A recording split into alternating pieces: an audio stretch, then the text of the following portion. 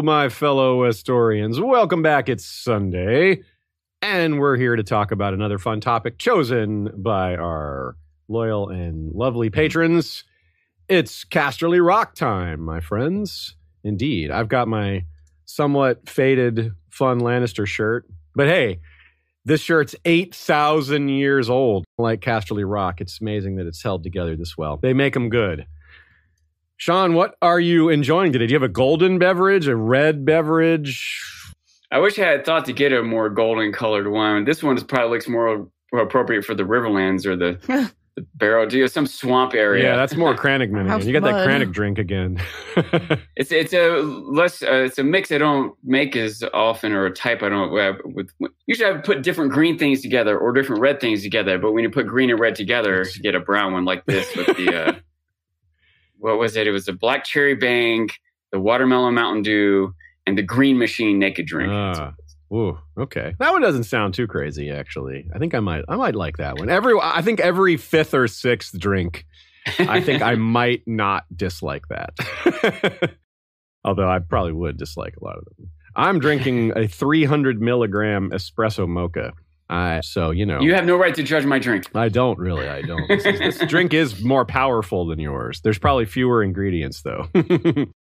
We have a special live audience today. Our good friend Tommy Pappas is here. Hey, Tommy. Host of the New Dad podcast in the house. That's right. Not just in the chat, but in the house. Literally, it is our house. In the chat as TKOK Podcast Network. I see him there. That's right. So that's good times. And that's a reminder, folks. If you're in the audience, you can ask us questions. You can also do so ahead of time by joining one of our social media discussion areas, the Discord, the Facebook, the Twitter, the email, all those things that you know about. And shout out to our friend goodqueenally.tumblr.com. That's Nina Friel. Her blog has a lot of excellent takes on it. Some of them end up in the podcast. A couple of recent examples. She talks about the werewood at Casterly Rock, which we're going to talk about today. And she also has a recent post about Jaehaerys and Dorne and Prince Morian and some other things. Really good stuff. Check it out. goodqueenally.tumblr.com. When you need mealtime inspiration, it's worth shopping Kroger, where you'll find over 30,000 mouth-watering choices that excite your inner foodie. And no matter what tasty choice you make, you'll enjoy our everyday low prices, plus extra ways to save, like digital coupons worth over $600 each week. You can also save up to $1 off per gallon at the pump with fuel points. More savings and more inspiring flavors make shopping Kroger worth it every time. Kroger, fresh for everyone. Fuel restrictions apply. Another day is here, and you're ready for it. What to wear? Check. Breakfast, lunch, and dinner? Check. Planning for what's next and how to save for it? That's where Bank of America can help. For your financial to-dos, Bank of America has experts ready to help get you closer to your goals. Get started at one of our local financial centers or 24/7 in our mobile banking app. Find a location near you at bankofamerica.com/talktous. What would you like the power to do? Mobile banking requires downloading the app and is only available for select devices. Message and data rates may apply. Bank of America N.A., member FDIC. Starting with our trivia question. And folks, the question is, who says this line? As the river is called the Mander, though the Manderleys were driven from its banks 1,000 years ago, Highgarden is still Highgarden, though the last gardener died on the field of fire. Casterly Rock teams with Lannisters, and nowhere a Casterly to be found. The world changes, sir. Yeah, so answer at the end, and I've taken up a new policy of not writing the answer in the document, so Sean and Shay get tortured like the rest of you without not knowing what the answer is for 2 to 3 hours. I do think I know the answer, by the way. Oh, cool. Well, you can guess at the end. That'll be great. I don't put up easy questions, do I? Maybe a couple of them have been, but anyway. The Lannisters have had Casterly Rock for 8,000 years or so. Not the best example of change, as that quote indicates, but it did change. Yet if something so locked in could change, it would be during this new age of heroes that the books are representing. In this episode, as we look on the eternal Casterly Rock, not only will we ask whether the Lannisters will keep it, we'll ask if it truly is eternal, or just seems that way from a human perspective. It can't be, say, flooded like the Rains were. That's the case of an underground situation where they were killed by their own setup. That wouldn't really work here. The Rock is inside a mountain, but only a little bit of it is below sea level, and not the parts where the Lannisters live. That would just be a inconvenience for them if the lower caves flooded. But and can you really imagine Tywin or his ancestors not living at the top? Doesn't that seem like, when that seems strange, it's like, yeah, I'm going to live at the bottom of the mountain. It's like, no, Tywin would live at the top. I don't want to take away from your point, but I can see them not living all the way at the top because it would take forever to get down. You're right. Like, it depends, especially maybe while he's home, he stays there and he has other people go up and down. But anyone that needs to like venture out doesn't want to be at the top. Yeah, it's kind of like, it's interesting you think about the High Tower, where supposedly Lord Leighton hasn't descended in 10 years, which is like, whoa. Yeah. Like, he's got his servants, his wealth, everything. Like, I imagine there have been Lannisters that have done that. Obviously, Tywin didn't. Maybe if he hadn't been named Hand of the King and been reigning for so long, he might have been up there for a long time. But that's an interesting point. Yeah, like, it does make it harder to observe what's really happening, to see the outside world, and yeah, it causes some problems. And that's something that'll come up today. Some advantages and disadvantages of that scenario. Obviously, they're very hard to conquer and haven't been conquered. There's internal struggles and the things you miss out on by being so detached from what's going on around you. Let's start off with a second quote here that's not a trivia quote and get ourselves going. Hundreds of mine shafts penetrate the lower parts of the rock, where many veins of red and yellow gold gleam untouched in the stone, even after millennia of mining. The Casterlys were the first to begin to carve halls and chambers from the mine shafts, and they established a ring fort on the rock's peak, from which they could survey their domain. The rock has been measured as thrice the height of the wall or the high tower of Old Town. Now, the size of the place, just as a mountain, there's nothing too strange about that. The fact that it's been turned entirely into a castle, that is pretty amazing. But the thing is, I started this episode with a belief that Casterly Rock is just absurdly huge. And it is really, really big. But doing some light research on real-world tunnels and the Rock of Gibraltar and other stuff, it's not as crazy as I first thought. There's some really amazing facts about, like, again, Gibraltar is the best example because that is what George used as the model for Casterly Rock. So we're going to be starting off with a lot of the real-world comparisons to set the stage on what is and isn't realistic, and that's going to be fun. I was happy about that too. I was like, oh, thank God he didn't make it some preposterously large. I mean, again, like you said, it is really, really big, but it's not. I thought he was going to make it like as high as Mount Everest or something. Yeah. If George knew, it is still. Maybe he would have if he had because he knows about Gibraltar, like he's been there. So I don't know. But yeah. Maybe he didn't. But I could easily see him of just accidentally putting an extra zero in the number of feet tall it was or whatever. Because I think he made it something like 50% bigger than a Rock of Gibraltar. Yeah, it's massive. Which is huge. Let's not downplay how big it is, but I was like you, I thought it was like just absurdly huge. And now I'm like, nah, this is just monstrously huge. Comparing it to any other castle, it's absurdly huge. Yeah. But it's not quite a fair comparison. Yeah, so right. Compared to other mountains, it's about normal. Yeah, the mountain part isn't the crazy part. Yeah, that's part of what makes it interesting. Like you're right. When we start to talk about things like, do they really walk this many miles just every day? That's the part that's a little like, wow, okay, well. Anyway, but we'll be getting into some more specific details of that. Nina says that's a pretty substantial feat for the Casterlys to not only climb to the peak of the rock, but also carry the building and construction materials. Yeah, given how tall the mountain is, and they put a ring fort at the top of it. I was like, whoa, that was not a little bit. This isn't the first Fist of the First Men, where they just which was difficult enough. They had to climb up that hill, and it was a real pain. But what we saw at the Fist of the First Men is an interesting comparison because when Jon was leaving to go explore, and he eventually found the cloak with the arrowheads in it that Ghost showed him, he had to be let out. Like, he couldn't just go back and forth. There were guards keeping it on lockdown, keep the fortification, and that's going to be a thing here. People aren't going in and out of the rock without permission very often, I don't think. And that's something to remember. And that started with these early security measures were the beginning of that.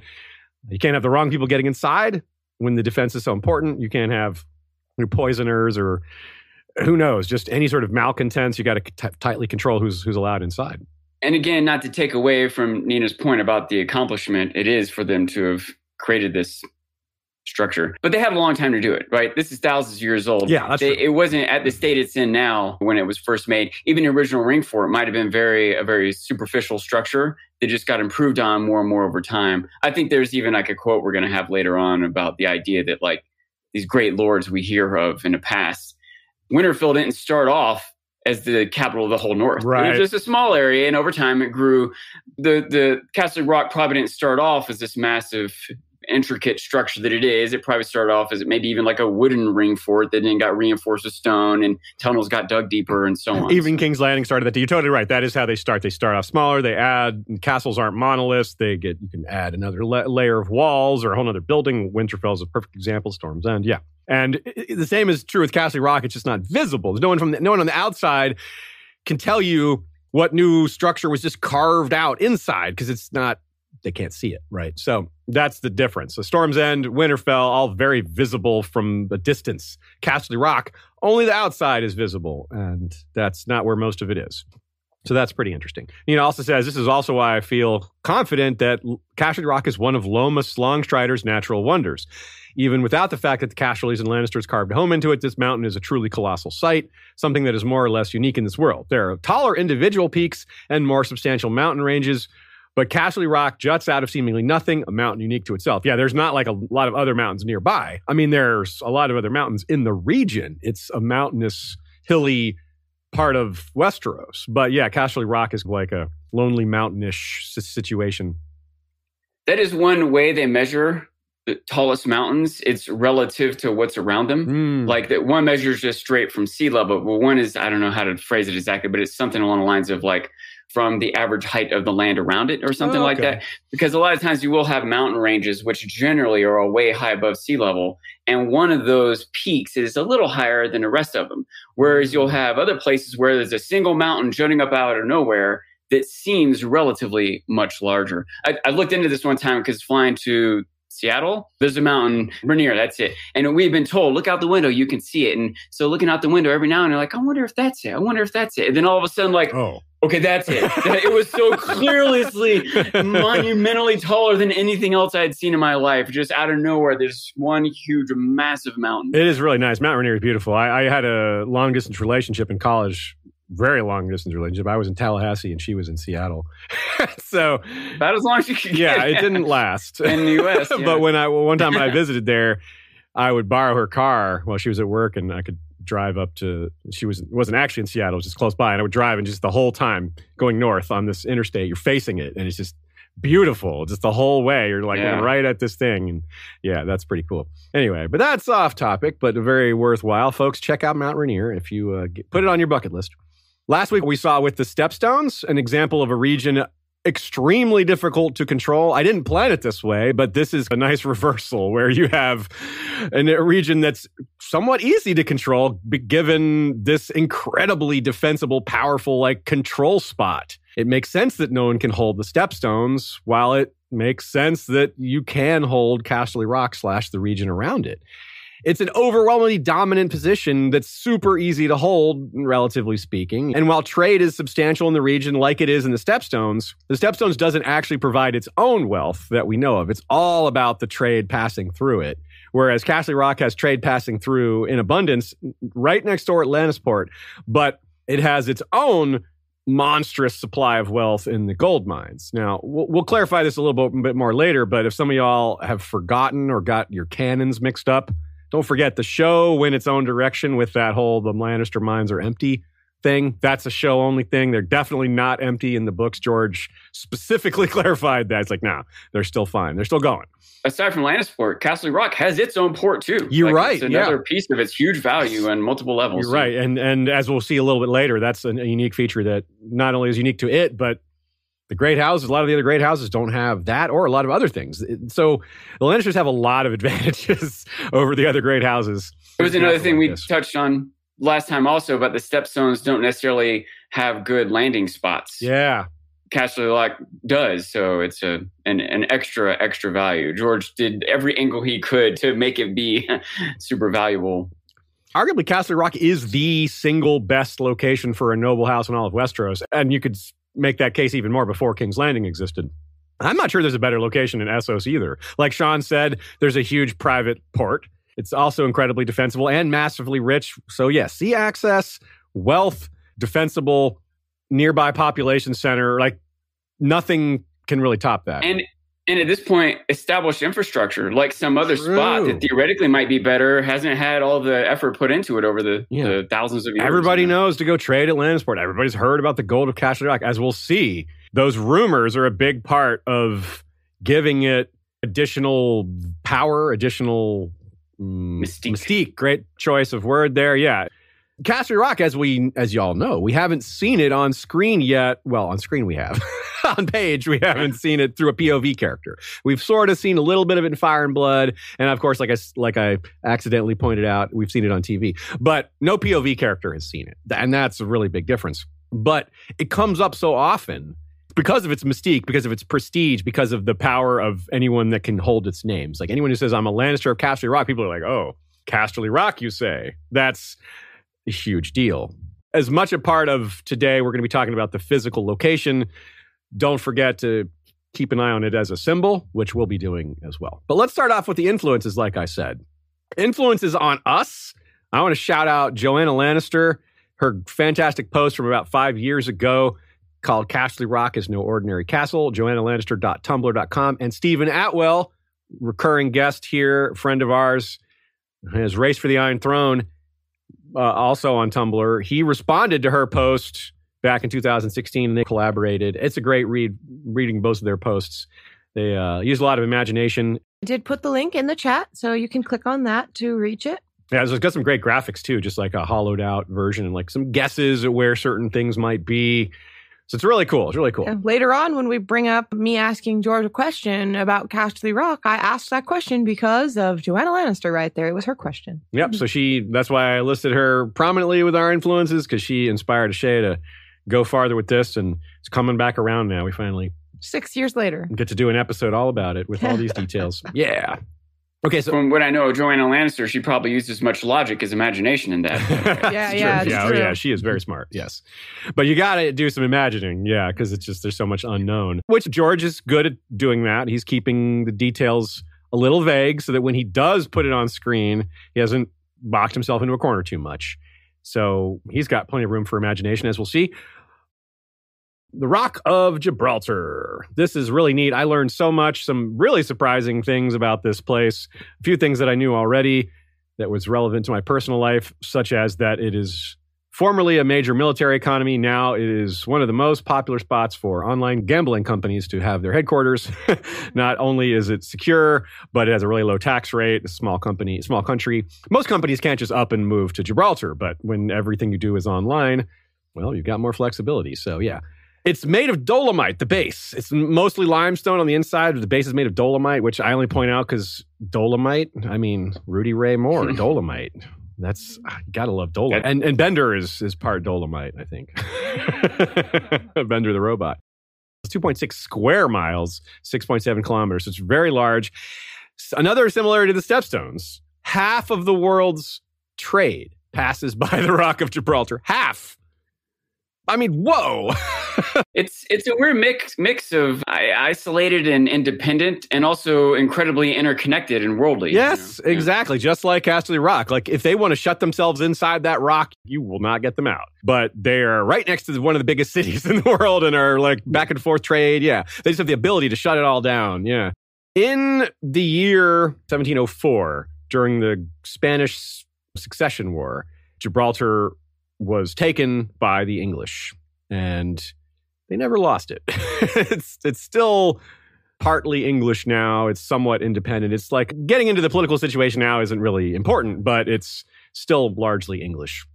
And one really fascinating thing is during the American Revolution, mind you, the Rock of Gibraltar was huge, which sounds really counterintuitive. Like, how the hell was the Rock of Gibraltar in Europe so crucial to the American Revolution? Well, I'll tell you. First of all, there's what's called the Great Siege Tunnels, which are also called the galleries, which y'all will recognize because galleries are a part of the description of what's inside Casterly Rock.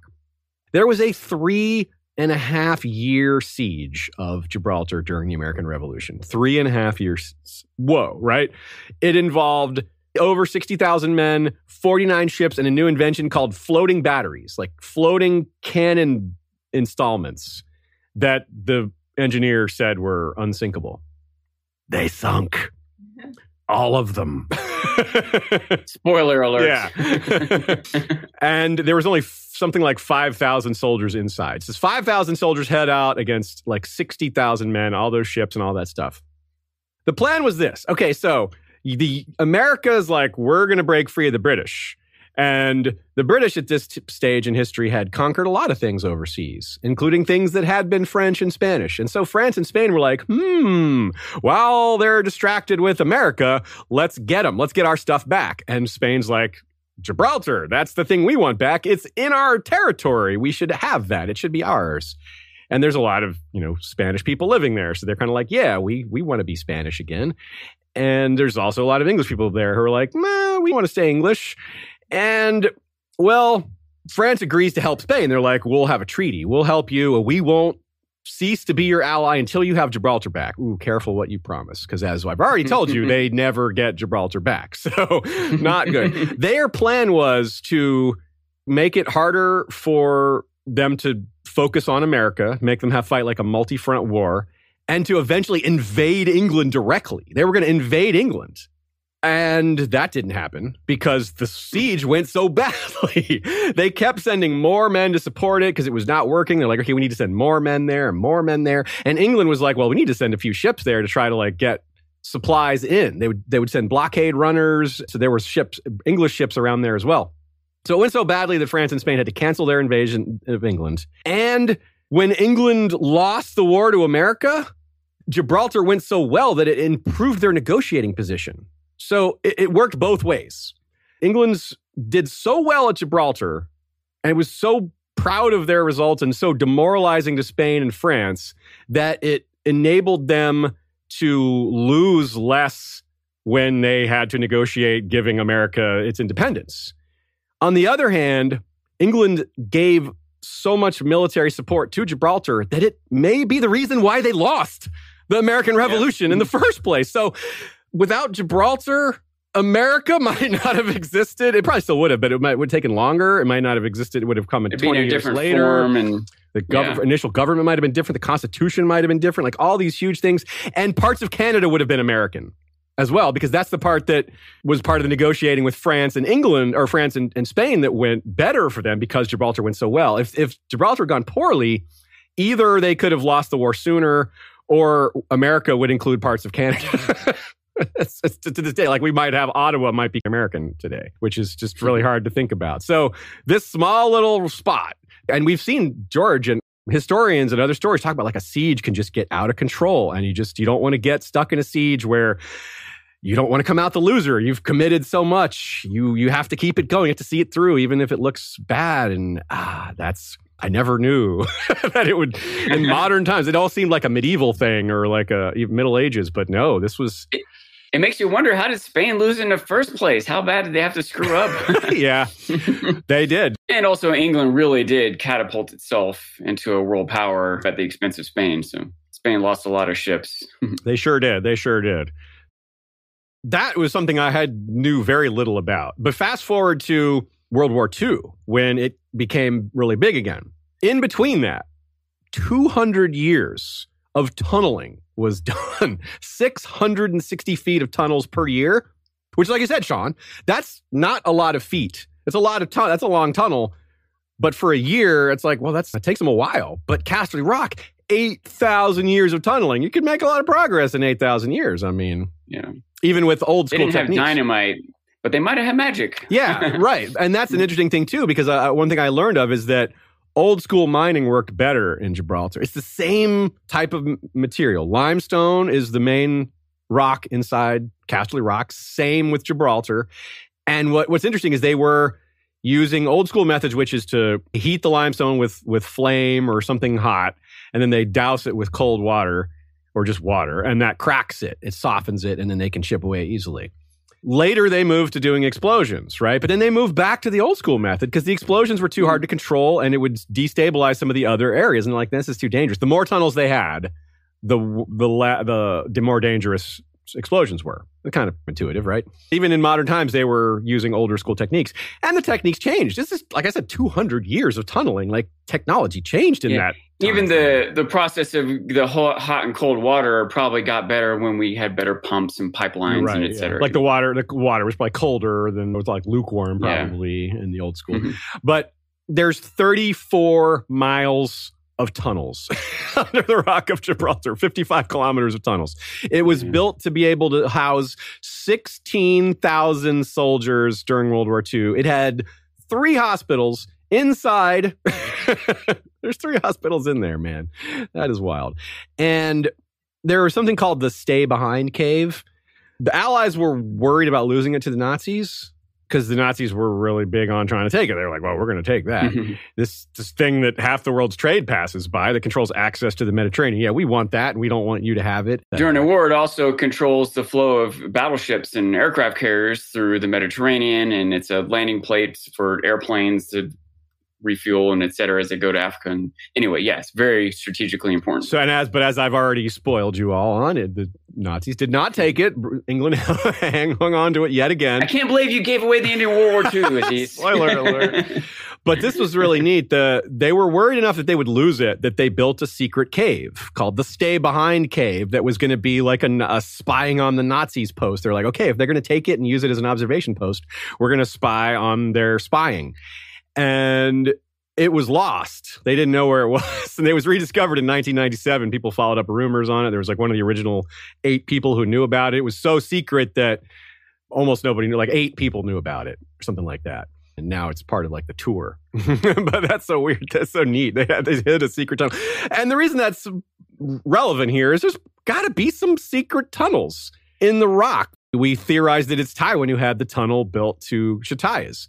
Part of the reason it makes so much sense, not just because of the timing and other things, is that this is a guy who is familiar with the value of tunnels and secret hiding spots like that. He grew up in a place that would have these things. So it would be a natural idea for a Lannister to be like, secret tunnel. Yeah, we could do that. I live in a place that has those. Another, something we touched on one time before, but another example of an island like this having a bigger world impact was Okinawa. That image of the Marines putting up that flag, that was a battle in Okinawa where Japan knew they had lost the war. And as the U.S. fleet was, island hopping toward Japan, they put up a big fight there because they wanted to inflict enough casualties, even if they lost, that America might relent on their demand for unconditional surrender. Right. They were just looking for a better angle and position after the war in their negotiations. Yeah, it was a similar case here. There were attempts to negotiate people out of Gibraltar. It was like, look, we're going to besiege you and bombard you with modern battleships. And they're like, bring it. Go for it. Yeah, go for it. Yeah. Yeah. There's some other features during the siege tunnel years. There's a giant chamber spanning 50 feet, which is 15 meters with a height of 10 meters and a length of 115 meters. This is a vehicle maintenance workshop. So they just had like a motor pool, like a huge engineering mechanic shop just in the middle of the tunnels, which presumably meant there had to be the ability to drive in and out. There are like car tunnels now, like driving through a mountain, like you would see like a toll road there. So there's roads going through them now. So that makes sense as well. You can imagine a parallel to that for Castle Rock. They probably have some stables inside there. Absolutely. I was wondering about that. That's one way, since there's apparently not a pulley system, at least at the upper levels. But if they're big enough tunnels, yeah, you could ride a horse around inside. And that might sound odd and be like, yeah, but why not? If they've had this long to widen the tunnels, and we're only talking about like the rich person areas where the tunnels might be a little wider and all that. Or the lower levels where people might enter. Sure. And might have gradual slopes going up a few stories, if you will, that horses could travel on and be stabled. You want them to be able to not get all the way to the top. But. Yeah, and it's even said, that's how it's measured, is like 20 knights can ride abreast, like going in, which presumably they have, right? Yeah. We know because we've seen them do that. Yes, we saw 20 knights. I would love to see a knight ride abreast. Zing. Probably is as relevant for 20 carts to get in as 20 knights, Yeah, that's true. Or out. Right? Yeah, either way, they want to be able to charge out. Like if they come out one at a time, they're like, the old, what is that? The I think The Onion coined that for like Jackie Chan films, the traditional Chinese one at a time fighting style, where martial arts they attack one at a time. It's 1 on 5, only one on one at a time. One on one. Yeah, only till after he's done with the first one does the next one. It's very polite. Bad. It's still a test of endurance. It is true. You're right. And it's still fun to watch. It's frustrating to watch. Just fast forward this part. Rock apes, perhaps more interesting than martial arts films where they fight one at a time, also called Barbary macaques. They're a native to the Rock of Gibraltar, which isn't relevant, but I thought I would throw that in there because it's fun. I don't think they're native to the Rock of Gibraltar. Oh, they were brought there from Morocco. Yeah. Yeah, you're totally right. You're totally right. Yes, that is correct. Of course, there aren't monkeys native to southern Spain. But it is like they're key to its identity. I think they're even like, I can't think of the word, like prophetic or mythological or whatever. Like there's some saying that like if those monkeys ever leave Gibraltar, so will the British. And at one point, Winston Churchill put effort into preserving their population there. Based on that kind of this is the thing now, so we got to live up to it. Like we didn't start the superstition, but we got to continue it. There were also Neanderthals. There's been Neanderthal skulls found there, so it's had inhabitants since who knows how long, 500,000 years ago maybe.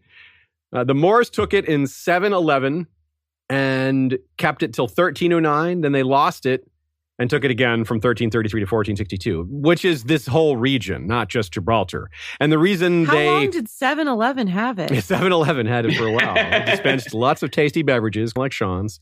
But no, that little period where they didn't have it, they only had the rock. And that just shows how powerful it is because they were able to reconquer all that just because they couldn't be kicked out of this huge fortress. And so they were able to emerge, reconquer, and hold it for another 130 years before Spain finally kicked them back out for good. But of course, with that long of a presence of more than 700 years, it's had a permanent impact. The architecture, the culture. Yeah, so Moorish Spain is quite visible to this day. Well, bucket list for me, certainly. See all that. And a lot of it was used for filming. It's popular for movies and Game of Thrones TV shows as well, or has some filming there. So you'll be seeing it again, even if you don't remember having seen it before. Another fun, quick comparison is the Assassin's Fortress. Now, there's a lot of tall tales told about the old man of the mountain, the Hashashin, the assassins of Alamut Castle, mostly by their enemies. So a lot of it's just blown out of proportion and kind of fantastical. But this castle was a mountain fortress that was amidst hostile territory. That was their thing. The Nizari Ismaili state was characterized by having mountain fortresses completely surrounded by hostile territory. They're just like a chain of connected mountain fortresses across this land where everywhere else they had nothing. Or maybe they just had controlled like a valley nearby. And so the Assassin's Fortress has elements of the Erie, because it's on top, right? River Run, because it's actually built around 3 rivers. And Castle Rock, because it's large and interior, has like a library, a famous library that was inside it that was destroyed by the Mongols. Those jerks. Again, destroying books. Yeah, of course, the people who eventually did kick it were the Mongols. Like, they held out against all these different sultans, and Saladin couldn't do anything to them, apparently. He tried, and they had like a loose agreement to not mess with each other, although that might be yet another tall tale. Eventually, they were, beaten by the Mongols. Hat tip to Liet Rubenfeld, who told us about Jerusalem. And Jerusalem was very hard to take. The Crusaders struggled to get it. Richard the Lionheart couldn't do it. Got as far as Acre, and Jerusalem's farther inland. Couldn't do it. The official symbol of the city of Jerusalem is the Lion of Judah, the symbol of the tribe of Judah and the kingdom of Judah. Capital Jerusalem, lion symbols and statues are all over Jerusalem. So that's still an important symbol. And they call Jerusalem, it's like one of its nicknames is Jerusalem of Gold, or the mountainous city of gold. So that sounds like a pretty strong one-to-one parallel. Last but not least, this is perhaps the most amazing of all. The Sondung Cave, aka the Cave of the Mountain River. It is the largest cavern in the world. It stretches for over 3 miles, 650 feet wide, walls of 200 meters height, 656 feet. A 40-story skyscraper could be built in it. This was discovered in 1991. So it's not near, doesn't have the 8,000-year exploration of Casterly Rock. So very much the opposite in that regard. It wasn't explored until 2009. A Vietnamese farmer, again, a farmer, finds millions of years biggest cave in the world. Just stumbled on it. Like, oh, hey, look at that. The locals were a little afraid of it, but it's really hard to reach, really remote. There's only been, it costs like $3,000 to take a tour there because you got to go like all this long way. There's stalactites in it that are 230 feet tall. Like a stalactite that's it's like, what the hell? If Martin had read this stuff, I'd be like, here he goes. Yeah, here goes George with his Yeah. giant things. It's like, nope. Yeah, see, I wonder if George knows about this. Because it was, like I said, it wasn't explored to 2009. So he invented Casterly Rock before this was explored. And these facts were not out in the world. So he didn't know about this. Is this in China? It's in Vietnam. Vietnam. Yeah, okay. near the border with Laos. There's I think it's in Madagascar. Okay. It has a desert that underneath is one of the biggest lakes in the world. It's just this huge irony that there's just this arid, dried out desert, but there's like an open cavern underneath that water has trickled and been preserved in. And I don't know for sure how long it's been known about it, but It's like something out of, just reminding me of that. it's like something out of Dune. Jeez. Yeah. And so inside this Sandoon cave is a huge lake, several rivers. It has its own clouds sometimes. Clouds can form in it. There's all sorts of new animals were discovered in there, like completely new species. Monkeys, new species of monkeys, foxes, butterflies. Whoa, really? Yeah. Holy crap. Sightless fish. Some sort of unidentified, strange, skittering, swimming creature existed. They're like, what the heck is that? Like it's the children of the forest. Yeah, so there's like some completely new animal that runs and swims. And they're like, what is that? And they don't know what it is yet. Still to this day, like, we don't know what that is. Some strange cave animal. So this is a whole new frontier, y'all. The caves of the world are still providing us with fascinating mysteries. So there's 300 million year old fossils in here. This cave is like as old as the Rocky Mountains or something like that. Here's a quote from mysteriousuniverse.org. Those who have seen the cave say that the sheer scale of it is hard to comprehend without seeing it in person, and that it is difficult to describe in words how humbling and awe-inspiring the experience is. Personally, the time I felt most humbled by something huge was the Grand Canyon, which is, it's just so big. And it's a hole. It's the biggest hole, giant hole. This is like that, I guess, but inside. That's what he said. You know? That's what he said. That's what he said, yeah. Also, I can tell you about a time I felt humbled by something huge. But it's not appropriate. Could you tell us about that time? It's not appropriate, she said. You got to figure there would be unique species living in Casterly Rock too. I wonder if they're not as good as cataloging these things in Westeros. They don't have the technology or the science for that, but still, got to imagine some unique features like that. The depths of Casterly Rock. We have some real quick fictional inspirations here. Stephen King has a recurring location called Castle Rock. Cujo takes place in Castle Rock. I'm not big on my Stephen King, but if you look up Castle Rock, Stephen King, it's a huge list of his stories that take place in it or mention it. Isn't that even like the production company that does his movies? I think feel like so, there's yeah. And George is very aware of Stephen King, and since the 70s, this has been the name in place, so it'd be pretty unlikely for George not to know about it. So maybe there's a little nod here. I think there probably is. But also the Mines of Moria. J.R.R. Tolkien, I mean, we just wrote an episode for In Deep Geek where we compared the Mines of Moria to the Night Fort. There's a lot of homages in there. So George is a huge fan of Lord of the Rings. But this also, in retrospect, makes the Mines of Moria seem less impressive when I read about the Rock of Gibraltar and the Sandoon Cave. And it was like, yeah, it's incredible. Like the seeing it on screen, because the way they portray it in Lord of the Rings movies, it's really amazing to see like these huge caverns and these vaults and galleries and like the Arkenstone and these veins of gold and all their mining techniques. It's really awesome. But they, of course, their thing was they delved so deep to unleash the Balrog, which the Lannisters haven't done that yet. Right, yes. The Balrog is coming for the Lannisters. There's maybe more of a metaphorical Balrog coming for, which the Balrog is meant to be somewhat metaphorical too, like corruption, and you unleash this on yourself and create this evil in the world and all that. But that is not our subject for the day. So let's get into the actual history of the Rock itself and have a quote referring to the early times. The Rock has been a habitation for men for thousands of years. Before the coming of the first men, it seems likely that the children of the forest and giants made their homes in the great sea-carved caverns at its base. Bears, lions, wolves, and bats have also been known to make their lairs within, along with countless lesser creatures. Remember, we mentioned the Neanderthals earlier. That is a reference here to think about. We've made comparisons to Neanderthals and giants and some of the older human species. So the sea carved out a lot of the lower levels, perhaps, we would think, because there's watery caves. We're told about that.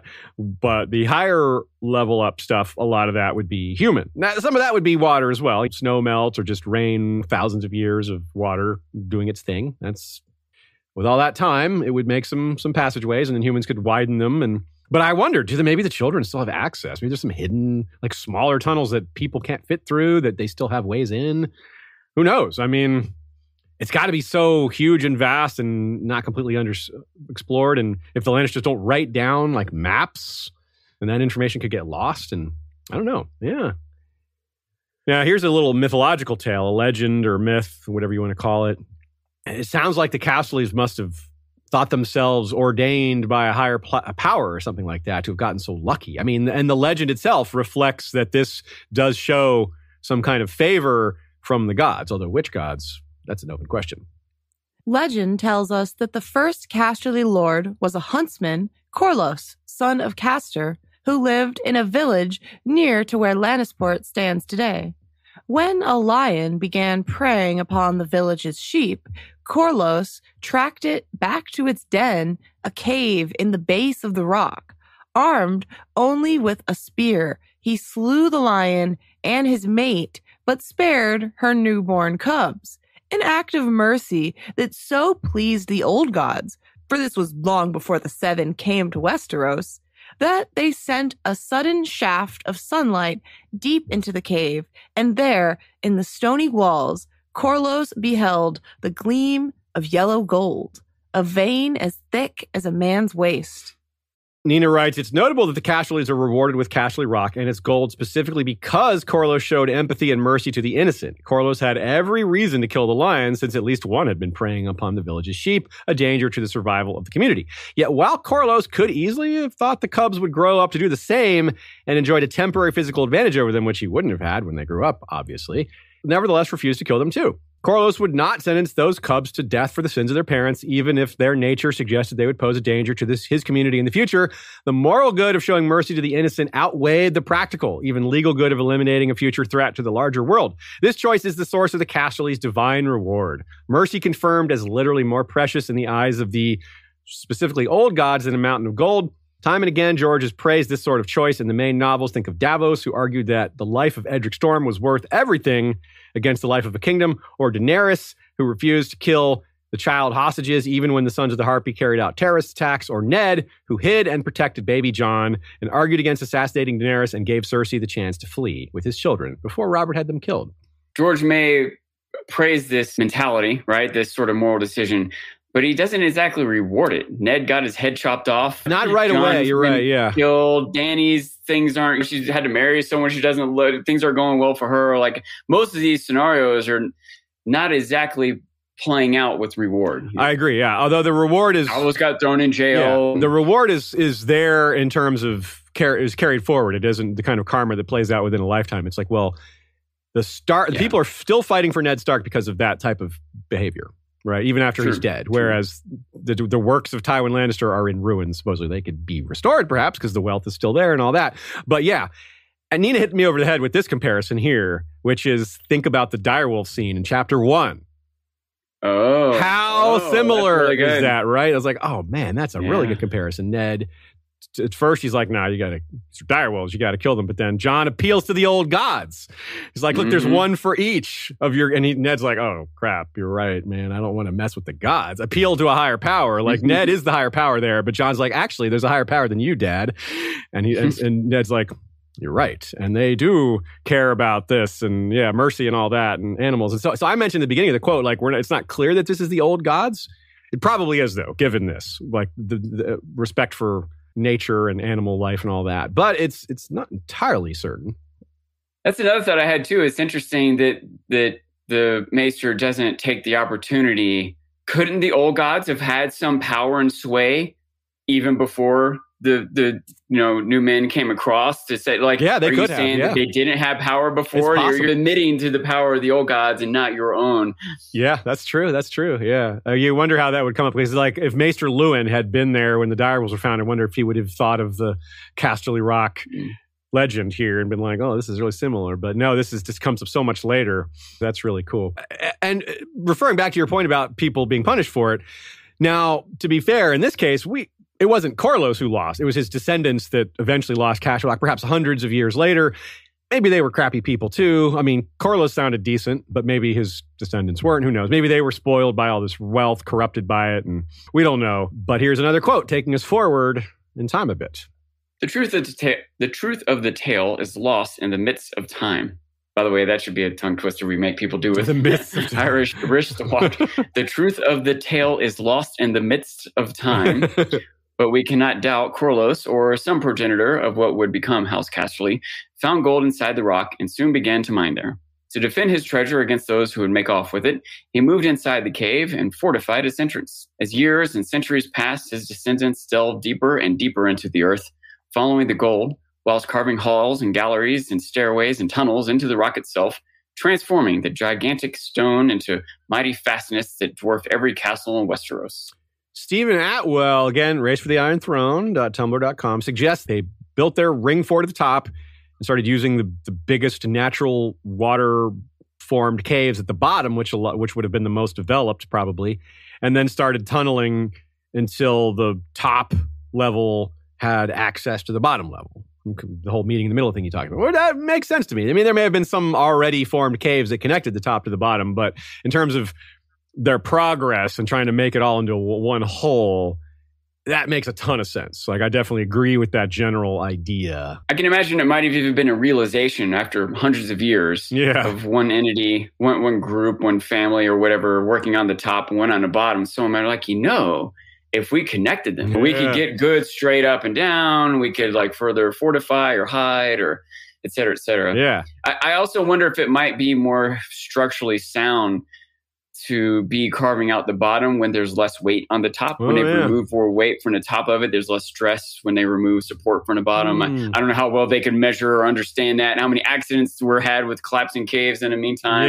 Which might also lead to lost hidden tunnels and caverns and such. Yeah, that's something they don't talk about a lot is, what the accidents that happened in the creation of it. Because you're right, Sean. There probably There's got to be a bunch over there. There had to be cave-ins. And even like you said at one point, if they had been keeping track of maps or secret passages or whatever else, what if the place where that was kept collapsed, the entrance to the tunnel where the person it knew and his books were stored, and now they can't get there?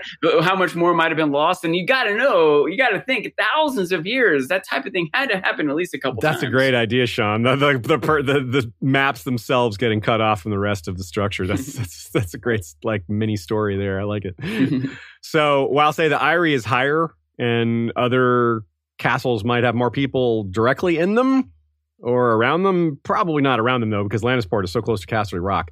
The only real comparable thing is King's Landing, only in terms of population, and only Harrenhal is perhaps comparable in size. And that's not a really easy comparison because Harrenhal is completely built. There's no mountain it's built into. It's completely constructed from the ground up, whereas Casterly Rock is a mountain. So it's hard to compare that in the first place. Nina says, the best comparison is the early Rains, just as the Casterlys moved inside the rock to be closer to their main source of wealth. The Rains made a rich system of mines and caves and tunnels as their own subterranean seat. So below rather than above, whereas the Casterly Rock is mostly above ground, but still a similar concept. And I would assume that there are multiple other castles in the West that do this. I wouldn't assume that those are the only two castles that did that. Got to be right. There's got to be some of them in Dorne and other places that if they're near mountains or if the ground supports it, they might have extensive caverns. The Wall has extensive caverns beneath it. Yeah, the Wormways. You're right. The Winterfell's lower levels of the crypt we don't know how far down it goes. So you're right. There's a lot of similar. George has given himself room for things under. He's given himself big basement space in a lot of these castles. It does make way more sense for Casterly Rock or any place where mines would be because there's this double motivation. Like you're digging down to get the gold anyway. Yes, that's true. And you've already fortified the entrances to protect yourself and your wealth inside. So it feeds on itself. Yeah, it's like every new tunnel you dig, you can afford to build even more. Yeah. Yeah. It is self-fulfilling in a lot of ways. You're right. Normally, you're just hollowing out tunnels. It costs a lot of money, but in this case, it's paying for itself, or not, if not more. Yeah. It might be profitable, like they're building houses and making money off of it, even though they're not renting them. And as the population is growing too, they need more space, right? If their plan is for their families to live inside to be safe, and we're digging to get the gold, and now the family's bigger, so they live where we dug. So now we dig more to get more gold and have more space. And I would guess that like Silver Hill and Deep Den are two that are probably greatly empty, just based on the names. Yeah, that makes sense. Let's talk about the first time Casterly Rock is mentioned, both in the main series and the World of Ice and Fire. Let's start with Catelyn 1, A Game of Thrones. There was small love between him and the Queen's family, Catelyn knew. The Lannisters of Casterly Rock had come late to Robert's cause, when victory was all but certain, and he had never forgiven them. Well, if the price for Robert's company is an infestation of Lannisters, so be it. It sounds as though Robert is bringing half his court. I never thought about the irony in that line before. The price for Robert's company turned out to be quite a bit higher than an infestation of Lannisters. For one, the part of the price was being named Hand, though to be fair, they had a strong suspicion that would happen. That wasn't entirely unexpected. Two, it's funny to think about how Bran catching Jaime and Cersei having sex was like, hey, they're trying to increase the Lannister infestation right before our eyes. A small child's eyes. That's another unexpected cost of a Lannister infestation, Bran getting thrown out a window. Like Ned didn't see that coming either, but hey. It's an early twist in the story. Almost no one saw that coming, right? That's one of the early hooks of A Game of Thrones, right after the prologue. I have argued, by the way, a lot of things that happen in this story and in the real world, they are almost destined to happen. They're pretty likely to happen. The one scenario where we see it happen, if it was somehow you could like go back and change time, that thing probably would happen anyway. A lot of times I point to the moment when like Sansa and Joffrey stumble onto Micah and Arya. Yeah. And I think, if it wasn't for that, like, well, if it wasn't for that, Joffrey's still going to be a jerk. There's still going to be, Arya's still going to stir trouble. Yeah. There would have just been some confrontation later. It was destined. You're right. Bran, this little kid running around, climbing all over the place, probably going to fall eventually. It's not that crazy. Which is what his mother was saying. Like, yeah, now the part about discovering Jaime and Cersei, now that part, yes. That's very specific, and that did not have to happen. Somebody would have discovered them. Moving on, we have another quote here referring to legendary founders. Let's use this as a jump-off point. It is best to remember that when we speak of these legendary founders of the realm, we speak merely of some early domains, generally centered on a high seat, such as Casterly Rock or Winterfell, that in time incorporated more and more lands and power into their grasp. If Garth Greenhand ever ruled what he claimed was the Kingdom of the Reach, it is doubtful its writ was anything more than notional beyond a fortnight's ride from his halls. But from such petty domains arose the mightier kingdoms that came to dominate Westeros in the millennia to come. So that's the first mention of Casterly Rock in The World of Ice and Fire. It is steadily mentioned in every single book, and I mean every single one. All the Duncan Eggs, Princess and the Queen, The Rogue Prince, World of Ice and Fire, Fire and Blood. Not surprising, but good chance you maybe hadn't thought about that.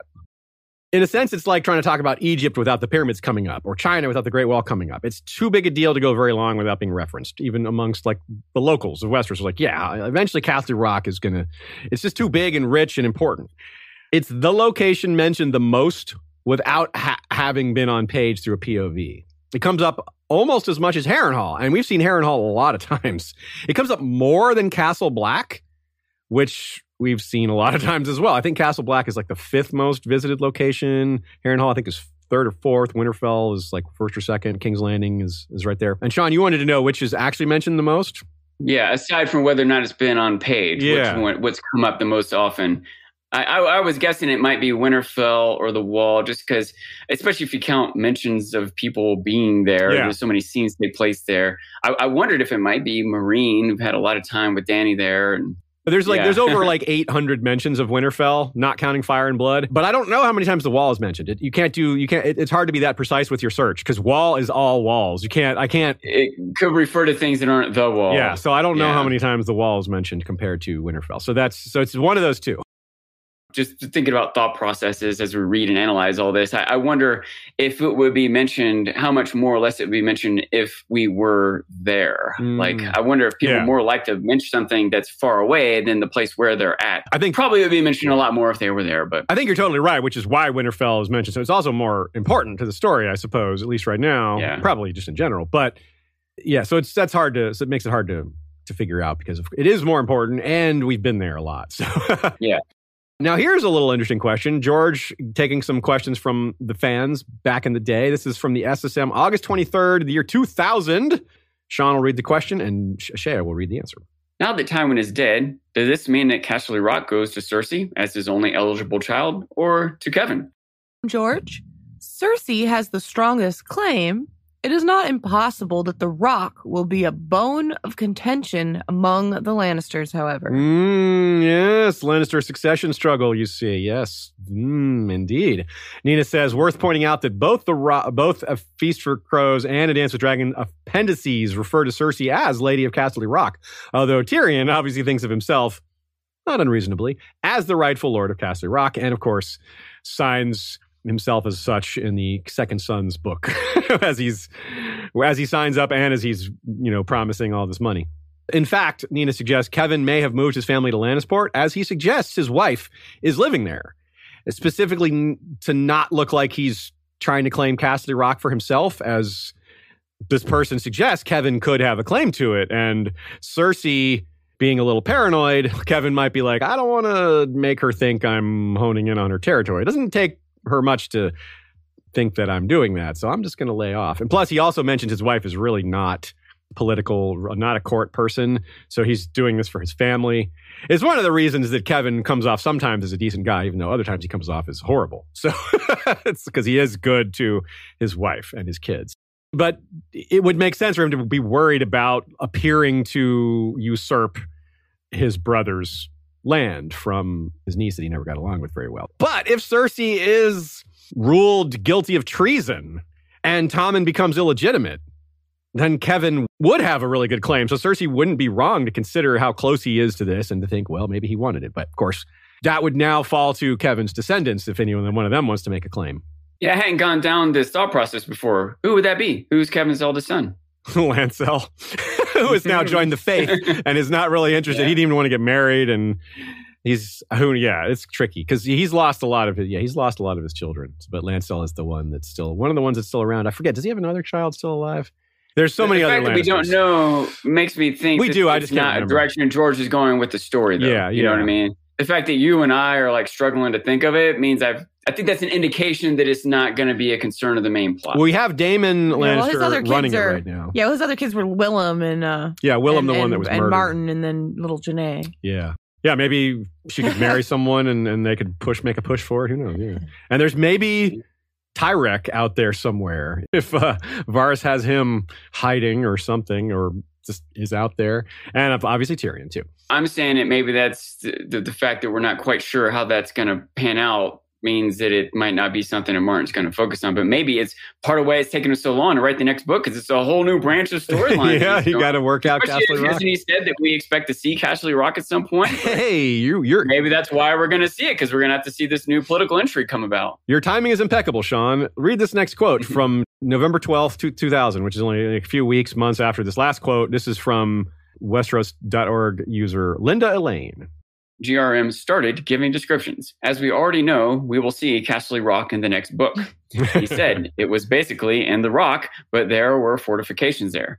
I don't know the exact words, but he said something that brought a picture to mind of some walls and ramparts framing the mouth of a cave. He also said, as Brosan previously shared, that Casterly Rock should be thought of as like the Rock of Gibraltar, but bigger, because this was fantasy. Of course, I'm referring to the fact that you said George said we would see it, right? And here we go. As we already know, we'll see Casterly Rock in the next book. Now, that didn't turn out to be right, because this was the year 2000. So the next book was A Feast for Crows. We did not see... But he has repeated this claim that we're going to see Casterly Rock eventually. And it makes sense, given a lot of things, which we will see during this episode. It also adds to my belief that Martin has lots of stuff spread out, written all over. Yes. And however long it takes from the last book to the next book won't necessarily be that long till the one after that, because he's probably pieced a lot of the next one together in the process of getting this one out. If you already had plans for Casterly Rock that didn't make that book, you probably had plans for other stuff that didn't make that book that will be in the next one. And he has stuff written now that won't be in that one, but the next after. Absolutely. I think these plans have probably been in place for a while. He's probably had Casterly Rock. It's so big and powerful, and he invented it right away. It seems like it was meant to play a larger role. It's not a guarantee, but given he's also said we'll see it, we can be pretty confident that he's going to stick to that. There's always a chance he changes his mind. I mean, he did originally expect to take us to Asshai, and now he's changed his mind on that. But we haven't heard him change his mind on Casterly Rock, and Casterly Rock is a hell of a lot closer than Asshai. So he's got new ways for us to see it too. Like he maybe puts in a Duncan Egg books or whatever else. So. And the new TV shows, like that wouldn't be on page, but there's a lot of like it's going to be important in House of the Dragon. Well, it's important during the Dance of the Dragons and could be important in House of the Dragon. They certainly cast the Lannister twins and other things. So let's talk about the region it's in. Some geography, some features, some qualities of the rock itself and the nearby area. It sits on the ocean road. It's very close to Lannisport. It essentially commands it. Like if someone else ruled Lannisport, they would probably lose it to whoever ruled the rock. Like they can easily attack you whenever they want, but you could never attack them. They're in this huge fortress and you have this wide open city. Yeah. The rock controls Lannisport indirectly. It's unclear what level of control they directly have, but it's pretty clear that they could exert control over it. And if they wanted to expand that, they have the military power. It seems likely they could do that, but it's not well defined at this point. Probably another example of being almost opposite of the Stepstones. It just would not be worth either of those entities warring with the other one. Yeah. They have so much more to gain by just being allied with each other than being opposed to each other. That is true. Yeah, that is very true. Here is a quote. Now, remember from what we saw before, George was giving generic descriptions in the year 2000, but this is after he's had time to sit down and write it down and put it in the World of Ice and Fire. Casterly Rock, the ancient seat of House Lannister, is no ordinary castle. Although crowned with towers and turrets and watchtowers, with stone walls and oaken gates and iron portcullises guarding its every means of egress, this ancient fortress is, in truth, a colossal rock beside the Sunset Sea, a rock that some say looks like a lion in repose when the sun sets and the shadows fall.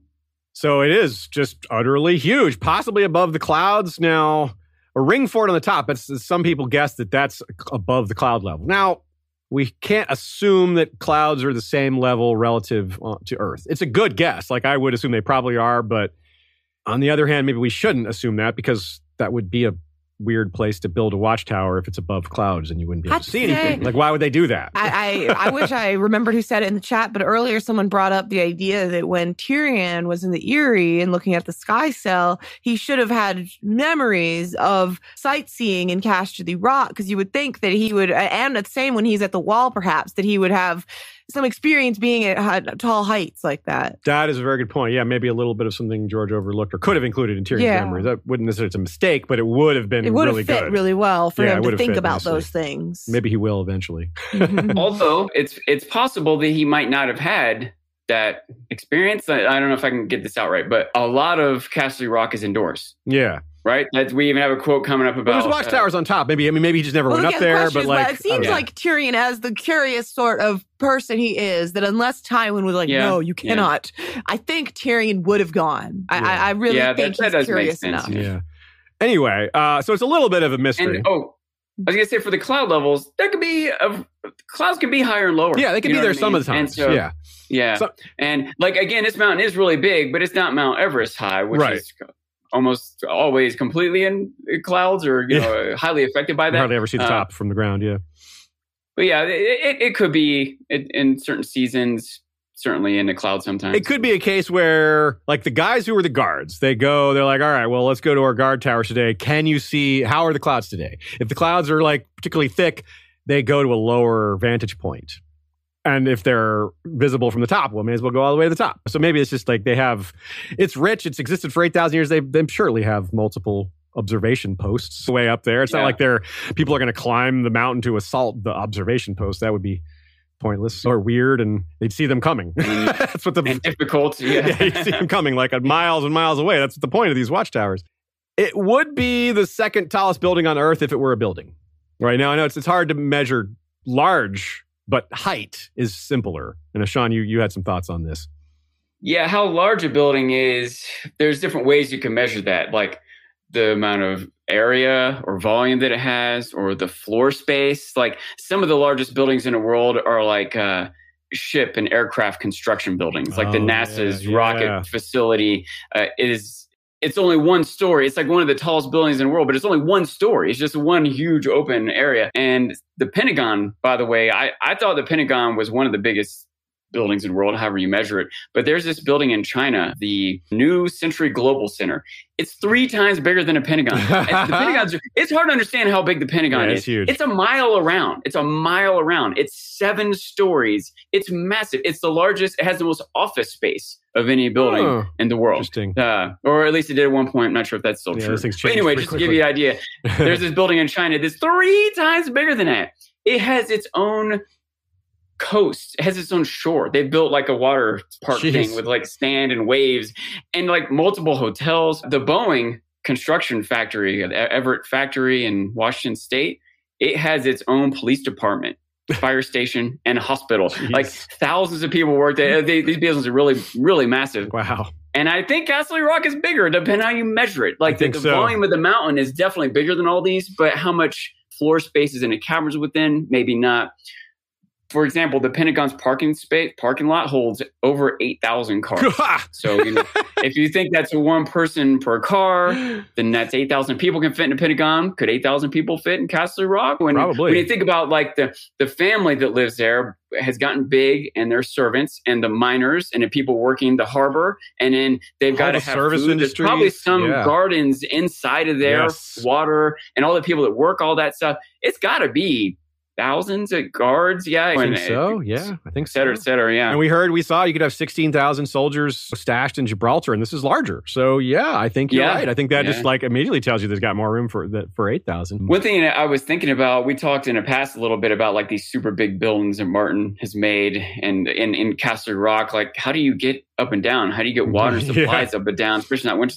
Another thing I started thinking about is like there's got to be a ventilation system. Martin did account for like a sewage system, but if you want to warm the place and start a fire, where does that smoke go? Yeah. Like deep into tunnels, oxygen would start to get used up by people. So there's got to be some kind of ventilation system too, which might even be a vulnerability if someone could figure out or understand how it worked. Yeah, that's very true. They would have to have ventilation. They would have to have like lots of airflow, and they might use some of that they might channel some of that heat to other areas. Like there's forges, there's blacksmiths, right? So that's really dirty. And the mining on top of that is just, the bad air. They would have to, that would be something they'd have to account for. You're totally right. As Nina was saying, it's like this feat, this wonder of the world. But when you start to consider the logistics, even more so. Usually you see things like this from a distance, but when you start to realize what it takes to get the infrastructure and working for people to live there and everything, it becomes even more and more of an impressive feat. 8,000 years of trial and error to figure it all out, too, to get it right. What human endeavors can match that? Like, what have we been trying for 8,000 years, like in one location? I mean, there's got to be 1 or 2 examples, but it's just nothing really that's... approach it maybe like the Great Wall of China. Like the things we can think of that approach it are wonders of the world, You're right. They're at that same top level of amazing. And one thing we think about with like towers and castles is they are wider at the bottom and narrow to the top. But that's not really the case here. Maybe it is on the inside. But Castle Rock, the mountain, all the artwork depicting it, like if you look at Ted Naismith's amazing picture of it from the calendar, or just any of the other art that is out there to depicting it, it doesn't really narrow at the top. It's just a large slab, and it's the same at the base as it is at the top. Similar, not the same, but close. So there's not any much narrowing at all. Now, here's another ancient curious feature that is very evocative. Almost 2 leagues from west to east, it is riddled throughout with tunnels, dungeons, storerooms, barracks, halls, stables, stairways, courtyards, balconies, and gardens. There is even a godswood of sorts. Though the weirwood that grows there is a queer, twisted thing whose tangled roots have all but filled the cave where it stands, choking out all other growth. So that is, there's some symbolism there, choking out all other growth. They get all the money, like the Lannisters are so dominant at the expense of the rest of the region. Yeah, that's something we talked about in our Religion and Magic Weirwood Tour episode a lot, but it stuck with me was like looking at how weirwoods and heart trees like symbolized in the family that lives there, looking like with the White Harbor tree, etc. Yeah, the White Harbor tree is described almost the same way, of filling up the chamber it was planted in and choking out the growth. It's almost described, it's a little bit like Wyman Manderley. It's like described as like overweight, like as what a tree would look like if it was largely overweight. Similar energy here, especially because you have this sort of comparison to wealth and corruption and dominance and being taken over from a first man family to becoming an Andal family. Like the Manderleys were an ancient first man family that adopted very strongly knighthood and the green hand business and all this reachman culture that they brought to the north and kept even after all these hundreds of years. So it's a lot in common here. Now, what's interesting though is where this werewood would be in the cave. This is something that stumped me a little bit. I didn't mean that, but I did. Because you can't have trees growing in caves unless there's some sunlight. Leafy plants don't grow in caves with very little exception unless they have sunlight. Moss, fungi, sure, they're happy in the dark. But most plants need light. It's photosynthesis, right? But what you do see a lot of is roots. Roots can grow into caves where there's moisture and goodness, where the other part of the tree might be out. What's really interesting is there's like a twilight zone. There's like 3 zones in a cave. There's the night zone, the twilight zone, and the day zone. The day zone is right at the entrance to the cave where there's definitely sunlight. And you often see very interesting plant life right at the mouth of the cave because it's in that mid zone where there's some of this moisture maybe from the cave versus the outside sunlight, and the roots can go in the cave or the leaves can be outside. So you get this sort of proto zone and plants work together. The stuff inside works with the stuff outside. And CO2 from plants in caves is part of what forms more caves, because that forms the CO2 that gives carbonic acid, gets into the water. And when the water is forming new pathways, the acid in there makes it more effective at dissolving the limestone. And that is a lot of where the channels and caves of Casterly Rock would have come from. The lower levels formed by the waterways, the sea breaking through, and the upper levels formed by rain, mixed with this carbonic acid and snow melt, perhaps. I don't know if there's snow at the top, but there's definitely rain. Nina says, I wonder if the twisted werewood is meant as a reflection of the Lannisters corrupting the blessing of the old gods by taking the rock away from the Casterlys. The Casterlys were the family designated by the old gods to have Casterly Rock, their founders' commitment to empathy and mercy making them worthy to receive a literal mountain of gold. Len the Clever was not the one chosen by the gods, but one who had violated and broken the blessing given to the Casterlys by the gods to claim it for himself. Accordingly, the heart tree, supposed to be the center of worship of the old gods, would become, quote, queer and twisted, a sign that the gods had withdrawn from both this heart tree and Casterly Rock itself after their chosen inheritors had been driven out by Lan and the rock and taken over by his descendants. That's a great interpretation. The fact that it's queer and twisted is it's no longer inhabited by the old gods, or it isn't what it once was. Maybe there's only a fragment of them there. They've abandoned it. They've left it. I don't know. And werewoods don't die of old age, like not all trees do, or at least they don't in a span of time that we recognize. But a lot of them do. A lot of regular old trees last only the span of a human life for a few hundred years, but not werewoods. I was wondering if, I feel like maybe I'm stretching a little bit, the idea that it chokes out all other growth. I wonder if the Lannisters' wealth is growing, but is their culture, is their wisdom, all other growth beyond the wealth has been choked out. That's a good point. Yeah, it's all about money. It's all about just continuing this, holding on to this power, keeping it in place. Like that's something that Tywin is just so aggressive about, like maintaining, not even slipping a little bit. Like, nope, our reputation, our ferocity, everything. Yeah, our pride. One of the most important features from a logistical perspective is the entrance to the place, which is apparently there's just the one. There may have been others in the past, but wisely for them anyway, maybe not good for humanity. That's less clear. They've sealed it off into this one place called the Lion's Mouth, and here's a description. The Lion's Mouth, the huge natural cavern that forms the main entrance into the rock, arches 200 feet high from floor to ceiling. Over the centuries, it has been widened and improved upon, and it is now said that 20 horsemen can ride abreast up its broad steps. Casterly Rock has never been taken by storm or siege. No castle in the Seven Kingdoms is larger, richer, or better defended.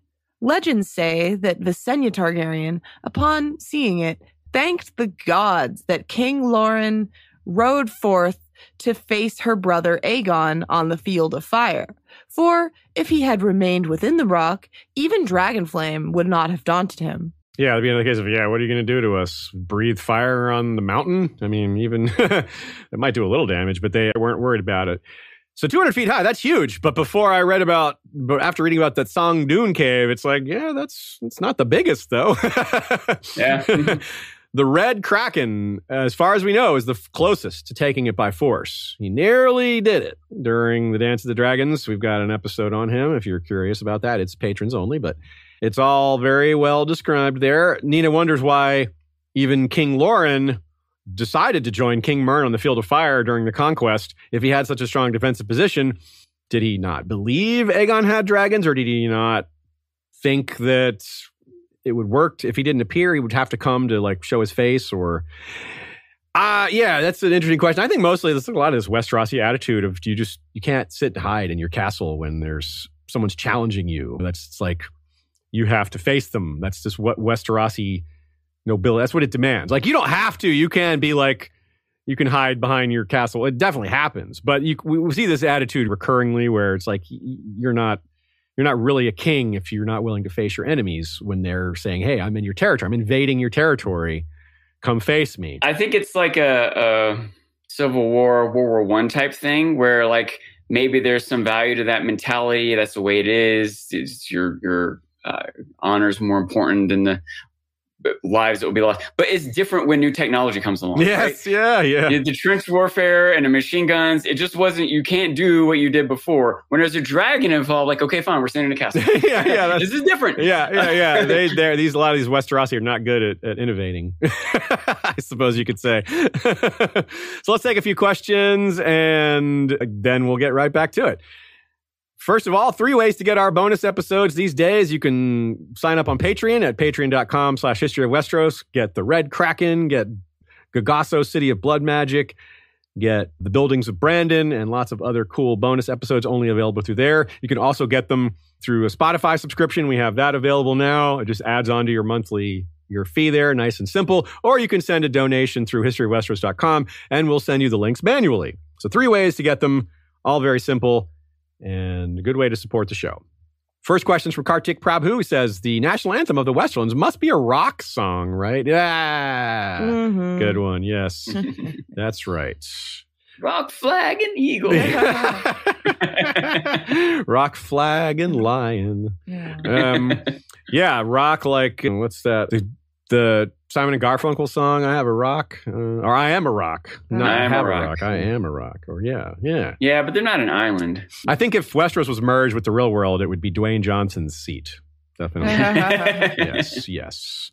Matt Reese says, anyone else hope that Lan the Clever was actually a Casterly bastard named Lana Hill, who played one of the greatest Game of Thrones ever to take over the Rock, or is that just me? It is definitely not just you. We are big proponents of that idea, or the Lan's sister idea, which is that Lan's sister is a possibility. And we were really hoping that Blood Moon would maybe get into that, but it was probably a vain hope for Blood Moon to get into that because apparently the people who made Blood Moon didn't know that much about the lore and the backstory. So they probably would have just made a whole bunch of stuff up. But still, we did consider that for a while, and it's still possible. You never know.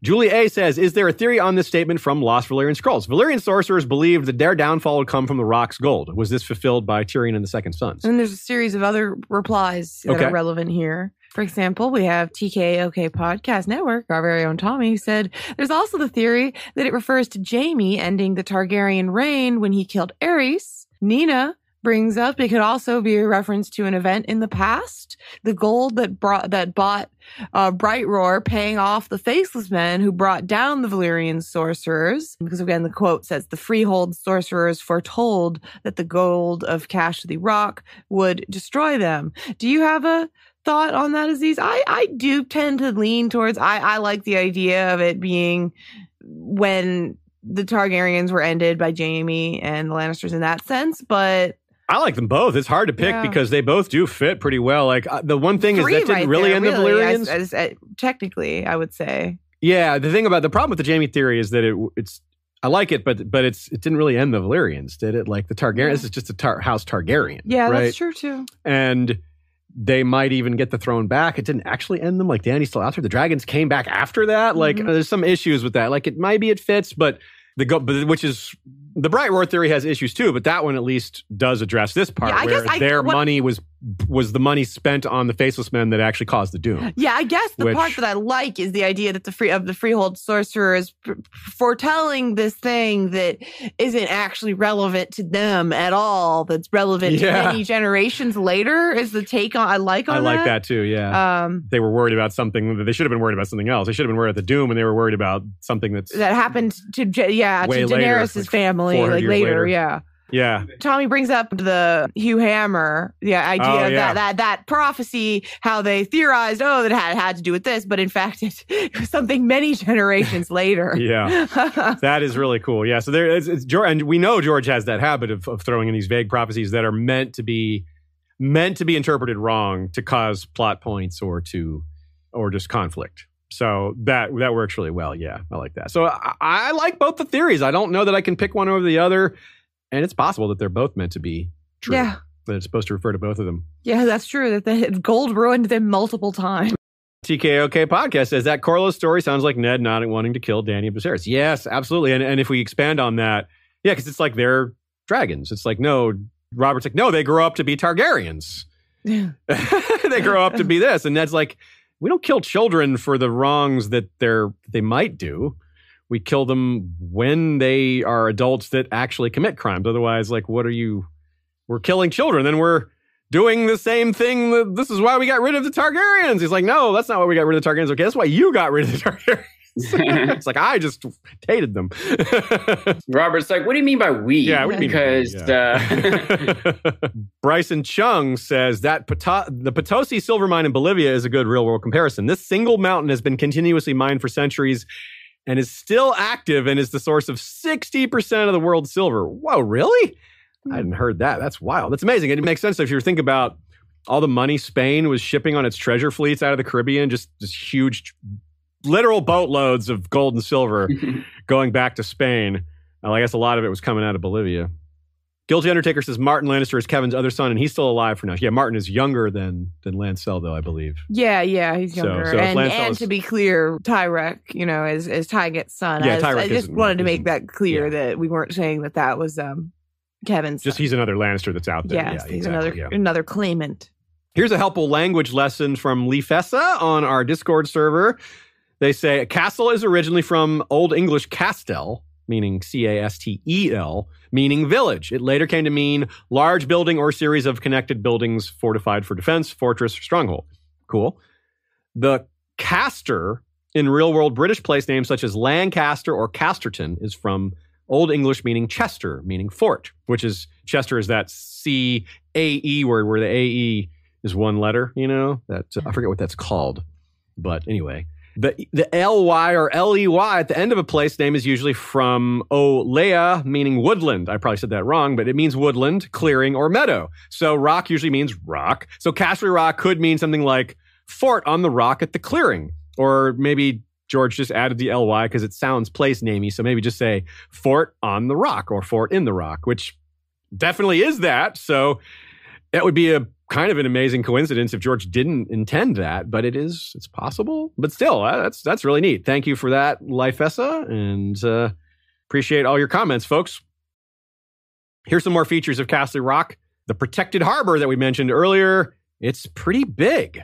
The Rock even has a port inside it, complete with docks and wharves and shipyards, for the sea has carved great caves into its western face, natural gates deep and wide enough for longships and even cogs to enter and offload their cargo. I mean, that's just so perfect. I mean, geez, it's so good. The shipyards inside the Rock. Shipyards, like, come on. We were talking about how big, like, the Boeing thing was. Like, they're making giant airplanes and stuff like that. I mean, these aren't quite that big, but you got big-ass ships they're making in there. Cogs are huge. I mean, those are the same treasure ships that we're talking about. The Spanish were hauling all that treasure on. So none of the other great houses have anything really like this except King's Landing. Riverrun has like some river galleys. We saw them chase Jaime and Brienne, but that's small fries compared to this. Pike, of course, the Ironborn have ships. Yeah, of course they do, but Pike ships are actually on the other side of the island. Pike is separate from its port, so they're not super close by, even for the Ironborn, although a lot of the other castles would have something probably right there. But those are the lesser castles. Nothing the size of Castle Rock. Storm's End has some ships, but it doesn't really have a fleet. We don't hear about them being a sea power. And of course, it's a really hazardous place for ships, the Stormlands. Highgarden, probably similar to Riverrun. We don't really know, but they probably have some river vessels. They're on the Mander. But again, they're not really listed as a big sea power. Sunspear, similar, not much going on there. Winterfell and the Erie, straight landlocked. No, no ship business whatsoever for them. And likewise, none of the others are so close to one of the 5 cities, excepting, again, King's Landing, which is one of the main 5 cities with the Red Keep controlling it. Lannisport, right there next to Castle Rock. Gulltown, not that close to the Erie. White Harbor, not that close to Winterfell. I guess you're talking about Great House, is those I would talk about the High Tower. Well, Old Town, Old Town it's like isn't technically a Great House, but they would be a good example. You know, right. like kind of counts because like technically the High Tower is a little bit separate from Old Town, like the city itself. Yeah. That's probably our closest example next to the Red Keep and King's Landing. So that's, those are probably the 3 biggest like power centers. But yeah, they're reduced in power comparatively because they don't rule the Reach like Castle Rock rules the West and like King's Landing rules the Crown Lands. But you're right, they'd probably be a solid 3rd place there in this category. And that makes it important because of all the regions in all of Westeros, Castle Rock and its surrounding region is the most capable of establishing itself as separate and challenging King's Landing. As Nina writes, especially considering it directly or indirectly controls a major city of its own, right? Those 2 factors are huge. So it has a huge population center, trade network, military strength, loyalty of its vassals, partly because of its great strength, long time in charge. And that's really important because we've got examples of the West pulling free or threatening to break free. And that's going to be a big deal in the Dance with the Dragons. And it might be a big deal in A Song of Ice and Fire. But also we're looking forward to seeing what's on the inside. Because we said we'll get to see it, we probably will get a POV inside it. It could be Jaime, could be Cersei, could be Tyrion, could be all 3 of them, could be someone else, could be an epilogue, prologue chapter, don't know. And this is where we'll get expansion on things like this, where it's almost 2 leagues, which is roughly 6.5 miles from end to end at the base. And here's where we get to the description of the inside. George says there's things like steep turnpike stairs. That's where Tywin's father died. He died climbing the stairs. His heart gave out, so maybe he could have used an elevator. But I can also see why they wouldn't want an elevator because maybe they think it could be sabotaged or something like that. I'm not sure. I did want to say real quick, by the way, that just a important piece of the innovation of the elevator was being able to, like a safeguard to make it stop. Like if something goes wrong, that it doesn't just crash to the bottom. It was like a relatively new innovation that helped with the proliferation of skyscrapers. Anyway, they came up with a way for like, if it breaks, there's like this catching system for the pulleys that like makes it lock or whatever. But anyway, and how bad it is if something goes wrong and it breaks and you fall and you die. They don't care if like servants die like that, but they would not want a Lannister to die like that. Not the lords, not going to take that chance. I guess they do have the lift on the wall. They've got some kind of system to take an elevator of sorts up the wall. No, I asked the question because Joanna Lannister, who we brought up earlier, has clearly put a lot of thought into Castle Rock, was theorizing that there was a series of winches and pulleys, partially because we do have that technology that exists in the wall, like you brought up, Sean. Yeah. So it made sense to me as well that would exist. So I was surprised that he said no, and I think there might still be something in there. Maybe a few of them. Maybe it's just not an extensive series. Like I think they have to be in the mines. Like, in the mines, yeah. But that doesn't mean people are riding them, but they'd be using them to haul stuff up, which by the way, is another like logistical thing. Is like, they're probably not hauling the gold all the way to the top. Like that's a huge amount of challenge. Like, why would they need to do that? On the other hand, they would want to keep it safeguarded, but they have only one entrance in and out. So it probably is safeguarded. But imagine like anytime a servant goes in and out of Castle Rock, they're probably like searched for gold. Like you're trying to smuggle gold out here. Like that's how they would enforce like slaves at like diamond mines, like in the real world, in any sort of mines where you put slaves to work in a mine. And these guys are not technically slaves, but they basically are. And so, yeah, you would just search them. Sometimes you would force them to work naked. So there's no way for them to like conceal diamonds. It's really awful.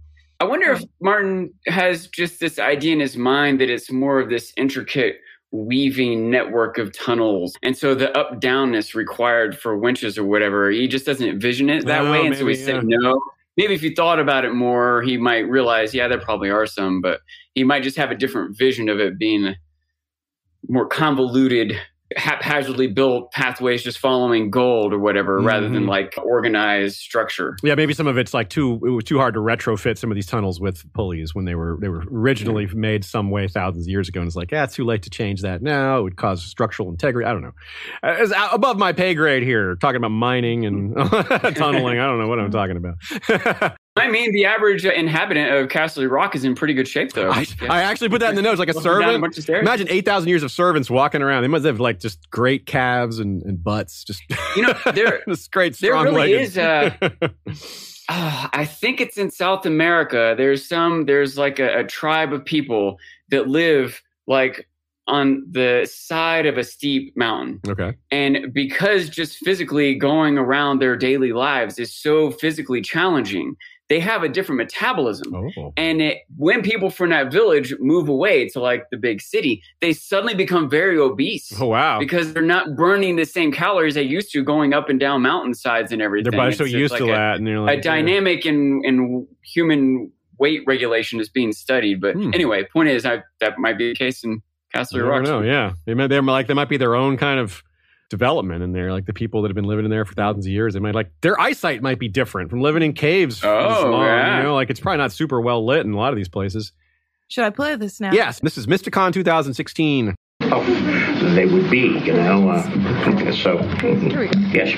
Hi, I'm Ashaya. My question is, considering that Casterly Rock is taller than every skyscraper built in the 20th century, does it happen to have like a series of cages and winches or little elevators or any way to transport things easily? Well, Casterly Rock is loosely based on the Rock of Gibraltar. Have you ever visited the Rock of Gibraltar? It's pretty amazing. Of course, Casterly Rock is bigger. In fantasy, you always turn everything up to 11. But it's not usually bigger. So go see the Rock of Gibraltar and all that. It's pretty amazing. There are caves down there. There are fortifications. I mean, there were gold mines, and in the Rock of Gibraltar, they tapped out eventually, but it's honeycombed with tunnels, and there are places where they stationed cannons to repel it, and there's a whole theater there, and no winches or elevators, but just slanting tunnels and steps carved into the rocks itself, and all sorts of other kinds of cool things. Thank you. You wonder if there's like carts, maybe mining carts with tracks. I don't know what level tech that would be. That might be too advanced, but maybe not. It just seems somewhat basic. But I don't know. Yeah, it's just like ancient mining. I don't know how a lot of it works, other than it's awful. So maybe we'll shed some more light on that later. And again, we'll when we see it, George is going to have to give some more description and nail some of these things down.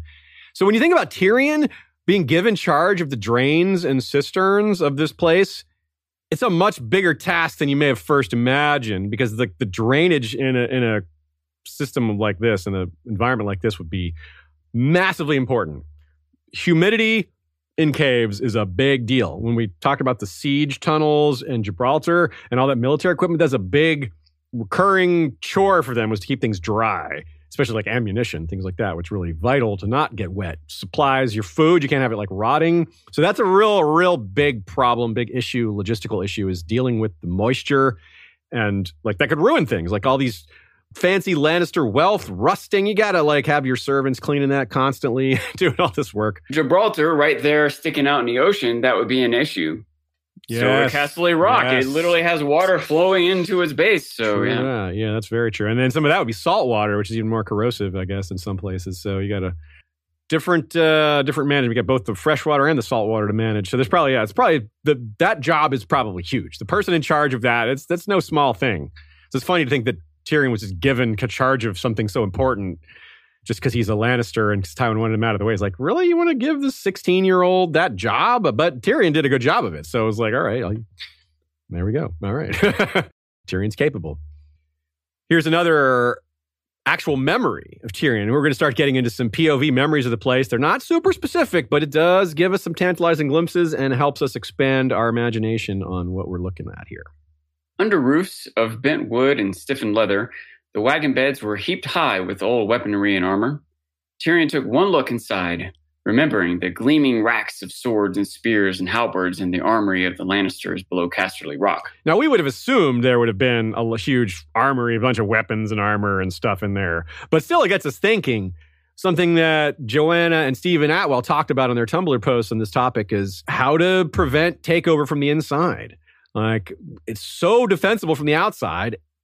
Takeover from the inside would be of great concern. It's at some point the Lannisters and or Casterlys realize, especially since that's what happened. Especially that's how apparently Casterly Rock was lost from the Casterlys, was Lann took it over from the inside.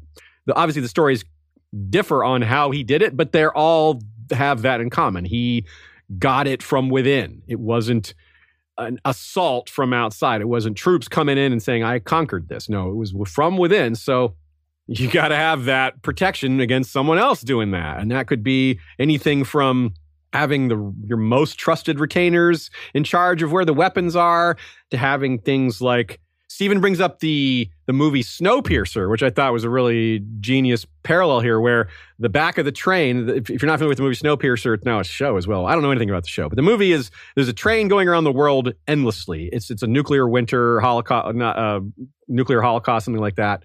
Post-apocalyptic, yeah. So there's a train permanently going around the world, and pretty much all of the rest of humanity lives on it. And the front is like the boss, and at the end is like the poorest people. And in order for any sort of revolution to happen, the people at the end of the train would have to fight their way through all the other train cars to get to the boss. And it's a similar situation here where, let's say there's a revolution in the mines. Well, how are they going to fight their way up to the Lannister apartments at the top? There would be levels. They would probably place things so they're like, oh, to get to the Lannister apartments, you have to go through the household knights or through the barracks or something like that, where it would be pretty much impossible. Or where they could maybe seal you off and be like, oh, we just locked the tunnels down and now insurrection is just completely cut off.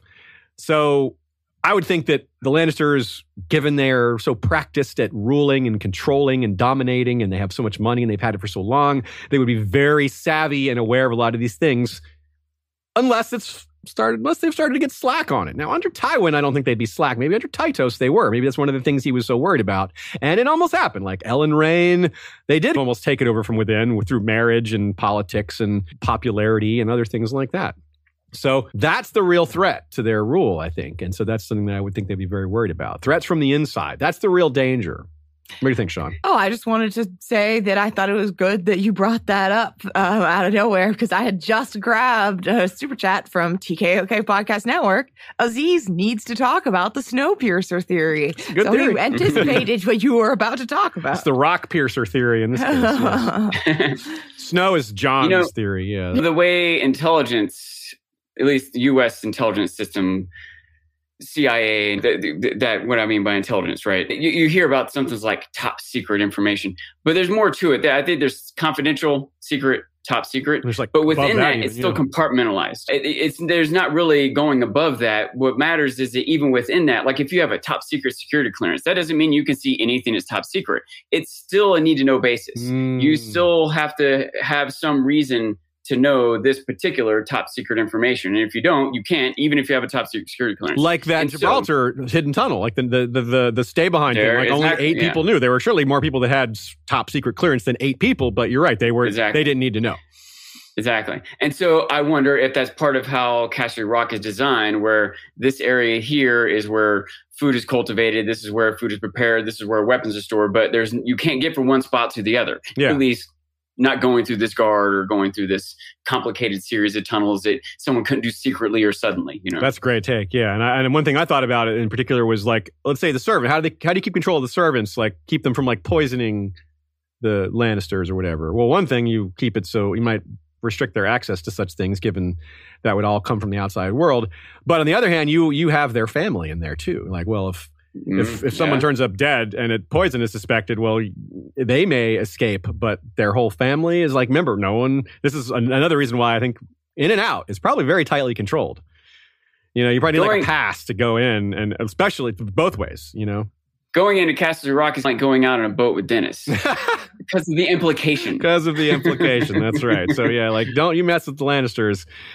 You end up in one of those oubliettes, or you end up being sent to the mine. This was one thing Tyrion thinks about. He's like, Bronn makes a comment one day, is like, if you had made that comment to my father, he'd have sent you to the mines. And it's like, sent you to the mines, eh? What is this? Is this slave labor? I mean, that's what it sounds like. It's like, is he exaggerating? Yeah. Probably not. That's probably really what it is. And it's like, ugh. Another example of the semantics of what's a servant, what's a slave. And it's like, yeah, if you're locked inside Casterly Rock, probably can't leave and forced to work in a mine, who's going to, like, that's a slave. I mean, come on, right? I wonder if people maybe even get brought into that situation by being offered pay that they're given. But it doesn't matter. It doesn't matter how much gold you have when you're trapped inside this castle, this rock, this mountain. You can't leave. Yeah, what's your money on anyway? What's the economy in there like? Yeah, like is there like a big markup on things, or is it gold really cheap? I don't know. Yeah, something might be cheaper. I don't know. Yeah. Now here's a quote from Cersei. Though Cersei often slept alone, she had never liked it. Her oldest memories were of sharing a bed with Jaime when they had still been so young that no one could tell the two of them apart. Later, after they were separated, she'd had a string of bedmaids and companions, most of them girls of an age with her, the daughters of her father's household knights and bannermen. None had pleased her, and few lasted very long. Little sneaks, the lot of them, vapid, weepy creatures, always telling tales and trying to worm their way between me and Jaime. Still, there had been nights, deep within the black bowels of the rock, when she had welcomed their warmth beside her. An empty bed was a cold bed. Is the deep, dark tunnels of Casterly Rock similar to the deep, dark tunnels of Cersei's mind? Because, yeah. Now, a recurring phrase is found here, bowels of the rock. That comes up a lot, that as a descriptor, and I wonder if that's intentional, because it's obviously bowels is not the most positive connotation. I mean, we all need bowels. They're very useful, but usually you're referring to waste material and the stuff that sits there. It's not something you would use to describe something positively. So it sounds pretty like intimidating or an aspect of a very corrupt place in the first place. There's also lots of mentions of it being cold. That makes sense, right? We talked about heat being funneled here and there, but that probably couldn't heat the whole entire thing. We're talking miles and miles of tunnels and all that. Yeah, and it would have variance from within certain places. It would be like cold in some places and warm in other places. But it sounds like where Cersei lived, there was a lot of cold and not as much light, which even the Lannisters were living in areas where aren't super well lit or super warm. So that's interesting. That does maybe argue that it's even for them with all their wealth, it's difficult properly heating this place. Nina says there's also a moment I think goes somewhat unappreciated in terms of the size of the rock, taking us back to Jaime and Cersei's incest, like we mentioned at the start. Quote, long before his sister's flowering or the advent of his own manhood, they had seen mares and stallions in the fields and dogs and bitches in the kennels and played at doing the same. Once, their mother's maid had caught them at it. He did not recall just what they had been doing, but whatever it was had horrified Lady Joanna. She'd sent the maid away, moved Jaime's bedchamber to the other side of Casterly Rock, set a guard outside Cersei's, and told them that they must never do it again, or she would have no choice but to tell their Lord Father. Okay, two things. One, as an aside, she'd sent the maid away. That's like when your dog dies and your parents tell you it went to go live on a farm. I bet she had this person killed. This is protected. I didn't think of that, but I bet you're right. Yeah, I mean, it really depends on what kind of person Joanna was, which we don't know. But if she's smart, she killed that maid. Unfortunately, if she's smart and cruel, to be clear, that isn't me saying it was good, but like that was the decision to make to save her family. Big secret. And if Tywin had found out, then it's like almost more certain, right? But so there's a chance that I'm wrong, but I would guess that person was put to death very quietly, sent to work in the mines or something, or just completely killed off. I don't know. Either way, though, so when we think about that, we're like, oh, so she was moved to the other side of the rock. Like, oh, so like a little ways away. No, as it turns out, that's like miles away. That's like being moved to the other side of the city. Yes. So we like if this was a normal, So that maybe didn't sink in. It certainly didn't sink in for me when I read that quote the first 10 times. I didn't really think about how big it was. It didn't really occur to me. It's like, wow, yeah, they probably didn't see each other much. And that really sticks in. Like later, you think about how intent they were on being able to be together. And like Cersei did all this maneuvering, like tell them you want to be in the Kingsguard and do all this other stuff. When they were separated at a young age like that, it was probably pretty traumatic. And they were like 7 or 8 years old. Like, yeah, that's probably no wonder. Besides just really liking each other and being attracted to each other, they just also just wanted to be around each other. They're twins, right? This is very formative, right? It's for them. So I think that's a pretty big deal. So that's a great take by Nina. Good said for sure. But Jaime also has fond memories of Casterly Rock. He has a lot of good memories of it. But at the same time, he has the self-awareness that maybe Cersei lacks. Maybe not. She just hasn't had this thought. But he thinks to himself that only a Lannister could love the Rock. Perhaps similar to the Starks of Winterfell, especially as seen through the eyes of Catelyn. Like, she's freaked out by the place even after living there all the time. She doesn't feel welcome there. Like, maybe only a Lannister likes it because, yeah, it's awful, but when you're in charge of it, it's like, it's not so bad then. But it's dark and cold and echoey and not very homely and not very, yeah, like, that doesn't sound great. I mean, but of course, having all that money sounds nice, but not if it's going to corrupt your family for generations. Yeah, only a Lannister is greedy enough to value the money over the comforts of life, the beauty of the world, whatever. So that's a great point. That's a really good way to put it. That was very eloquent, Sean. So here's some things we do know that exist. Like I said, there's a lot of it that's not detailed yet. George is almost certainly holding off because he hasn't put it on screen yet and was planning to. So it's like, well, why describe too much of it before we actually go there? Here's some things we do know that exist. The menagerie, right? There's lion cages, there's kennels, maybe other stuff. Maybe it's like the Sea Lord of Braavos where they just like have other animals down there because they're rich as hell, and why not? Some Lannisters are bound to be into animals. They might have. What's that? If they have any sea animals, if they have like a little aquarium too. Yeah, maybe a deep one on display down there. We don't know what this is, but we captured it, and it's creepy as hell. There's this thing called the Hall of Heroes. Nina says, compare it a little bit to the Crypts of Winterfell. Both of them are resting places of the dead of their respective houses, but where the Starks have done stone statues to represent their past kings and lords with swords in hand, the Lannisters have suits of, quote, costly armor. Not every Stark of the past was good, and not every Lannister would be evil, but the contrast is different, like what they're being remembered for. One is like, look how grand and wealthy and perfect these Lannisters were, where the Starks are more like, they stood to defend the North, and it's just a different messaging. And there's also this Golden Gallery, which is, I'm not quite clear on what the difference between the Hall of Heroes and the Golden Gallery is. They sound somewhat similar, but Nina thinks this is probably, of all the features of The Rock, this might be the one that is most responsible for the rumors about like golden walls and golden toilets and all this other stuff, and just gold in the fields. For example, let's look at this quote here that refers to both of these two locations, and it just sounds like, gosh, it's so wealthy. The lords of Casterly Rock have gathered many treasures over the centuries, and the sites of the Rock, especially the Golden Gallery, with its gilded ornaments and walls, and the Hall of Heroes, where the costly armor worn by 100 Lannister knights, lords, and kings stand eternal guard, are justly famed throughout the Seven Kingdoms, even in lands beyond the Narrow Sea. So 8,000 years of collected armor, golden armor, and just, whoa. And again, the upkeep on that, like these things would be rotting and rusting, or I don't know if gold rusts. I don't know how that works. But anyway, there would be upkeep required based on all the humidity and all that. Just the upkeep. You imagine this would be something that gets shown to any visitor. They probably walk through this before they go to their bedchamber or the dining hall or whatever else. And so that's what they leave telling stories about. Good point. Yeah. And Tywin's big on showing the prestige of his house. So yeah, you want to show off this. But look, this is just our this is just like our fancy room. Like, and more gold is being pulled out of the ground as we speak, that we're making more of these. And we've been doing this for so long. Yeah, that would just blow you away. The prestige and wealth is like unbelievable. Here's another quote. A Dance with Dragons, Cersei 2. Cersei paced her cell, restless as the caged lions that lived in the bowels of Casterly Rock when she was a girl, a legacy of her grandfather's time. She and Jaime used to dare each other to climb into their cage, and once she worked up enough courage to slip her hand between two bars and touch one of the great tawny beasts. Cersei's not unbrave, that's for sure. You can't say that about her. She bowels again. She could have been the handless one. Yeah, she could have easily been the handless one. Yeah, right. That would have been more ironic. You lost it to an actual lion. But yeah, again, the word bowels is used here. And remember, this is Tytos. Tytos was the one almost killed by a lion and was saved by the man who became the founder of House Clegane. He lost 3 dogs and his leg. And of course, the 3 dogs are on the sigil.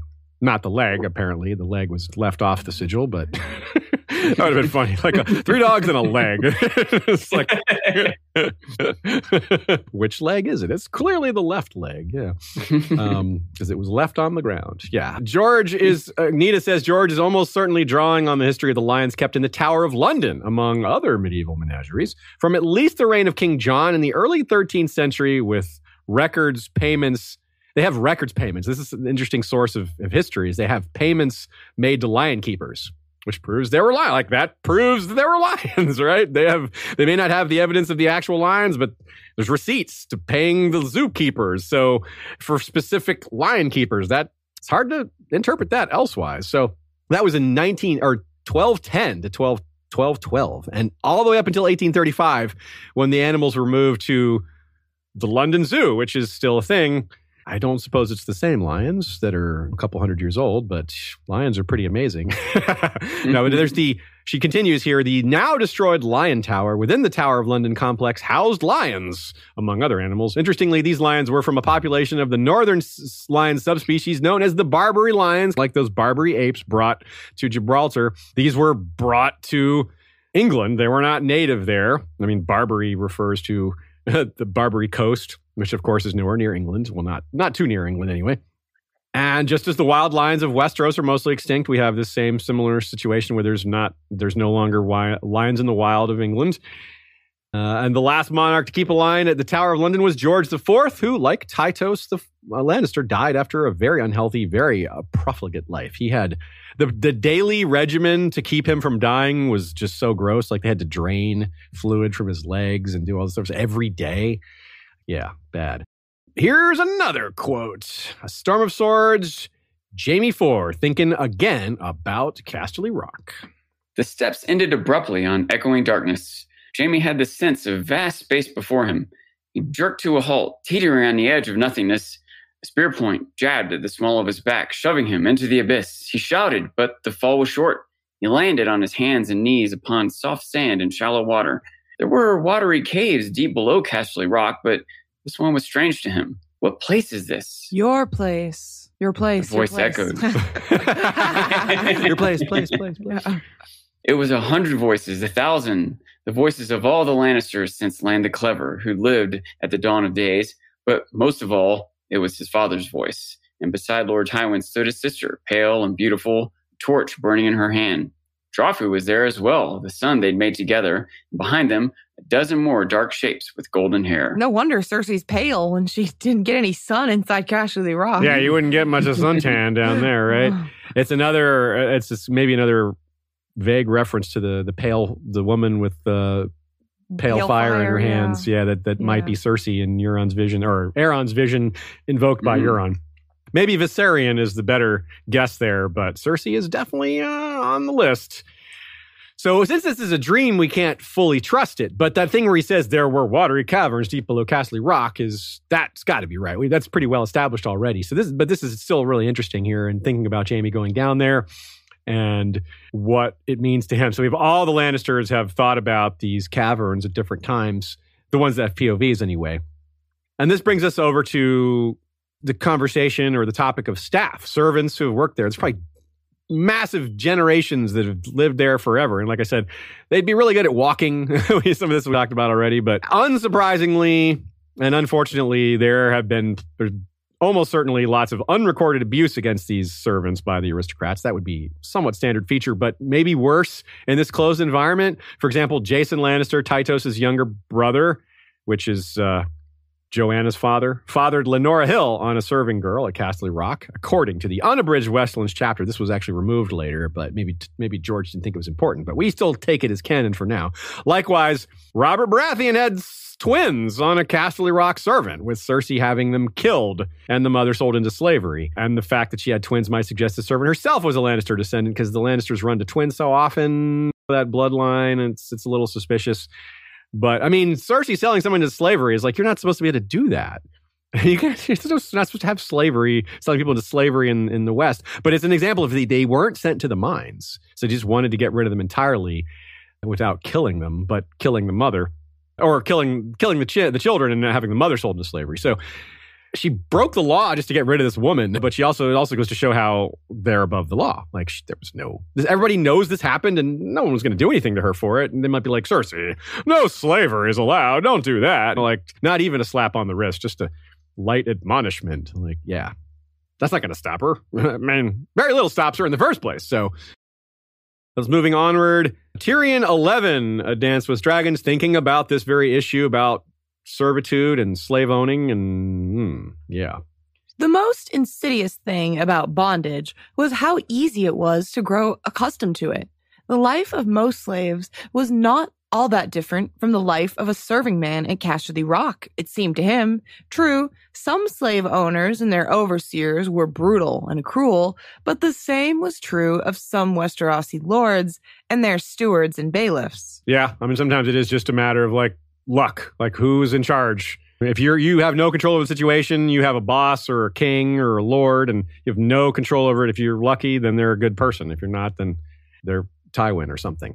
Yeah, so Nina has a really good theory here. I like that given how it's such a closed environment and given how the Lannisters are so ascendant and dominant, you wonder if they have carvings or imagery of bleeding into religion, showing the father as looking like a Lannister. Maybe they give them the images of the father of the Seven having green eyes and blonde hair. Like how a lot of Western cultures, they make Jesus look like a white guy. Like that Jesus probably wasn't white, y'all. So it's a similar kind of thing where they just change it a little. Maybe it's sort of like syncretism, except that they're making up a religion, but merging it with the authority. They're merging the beliefs with authority to try to expand their authority. This isn't something we have proof of, but it just makes a lot of sense. They worship the Seven, they follow the Seven, and they would want to maintain their hold over power. And this is something we've seen the world over. Rulers connecting themselves to the powers above, the gods, whether it's Starks having a connection to the old gods or real world priests referring to their connection, or whether ancient Greek dynasties saying they descend from Zeus. This is very similar energy. And so I like this theory a lot. It is just a theory, but it's a good one. And I imagine if George had an idea like this, he would include it. We'll have to wait and see, but it tickles the mind. I like that a lot. There's a few examples of people who've been prisoner there. Let's talk about them. Aeron Damphair, A Feast for Crows, the prophet, recalling his own shipwreck against Stannis. Quote, "Some fishermen took him captive and marched him down to Lannisport in chains, and he spent the rest of the war in the bowels of Casterly Rock, proving that krakens can piss farther and longer than lions, boars, or chickens." Bowels again, y'all. Right? It just keeps on coming back. The bowels of Casterly Rock, which, of course, shit gold, as we know. By the way, I wanted to say, since it keeps coming up, that bowels often, you mentioned things it evokes, represents, but also dark and hidden. It's often used in that context. Undiagnosed or unseen, or just waiting to be a problem later. So those lions obviously means Lannisters, boars would mean Craycalls, and chickens would mean Swift. House Swift, as in Harry Swift, the goofily bad master of coin on Cersei's council. King Gerald the Great, not to be confused with King Gerald or Lord Gerald the Golden, put 100 Ironborn captives in his dungeon, and he hanged one of them each time they raided. He was like, every time you raid, I'm going to hang another one of these captives. Unsurprisingly, that didn't really stop them or even slow them down. I didn't do anything. It just there was all right, go ahead. I'm we don't care. Just if that's going to make you feel better. And here's another quote, a nice long one describing a familiar character who last we saw was headed towards Casterly Rock to take captivity there. But will that actually happen? We'll see. But here's the lead up. For a man who is going to spend the rest of his life as a prisoner, Edmure was entirely too pleased with himself. We have oubliettes beneath the Casterly Rock that fit a man as tight as a suit of armor. You can't turn in them or sit or reach down to your feet when the rats start gnawing at your toes. Would you care to reconsider that answer? Lord Edmure's smile went away.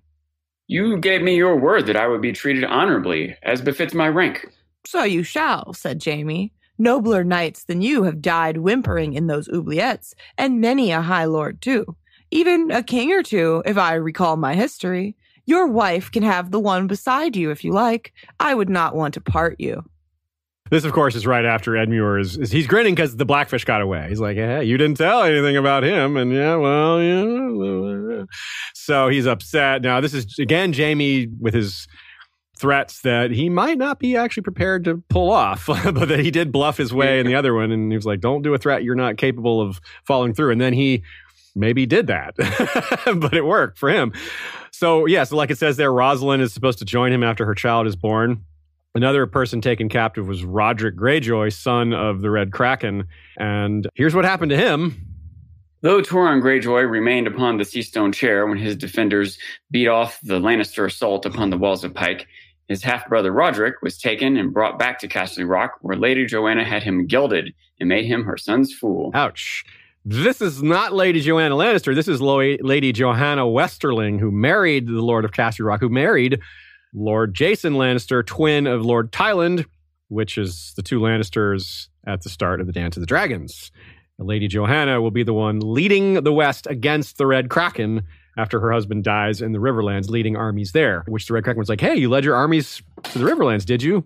That opens up my ability to attack you. And it had been 100 years since the Ironborn had attacked the West because of Aegon's conquest, had settled all that down. So they weren't very well prepared for it, which is part of why they almost got inside Casterly Rock. So we've covered a lot of that in part 1 of the Red Kraken episode. Part 2 that we're doing with Radio Westeros, which should be out within the next few months, is going to continue that story and talk about this Lady Johanna, the one who gelded Roderick Greyjoy and made him her son's fool. So yeah, she was quite a figure.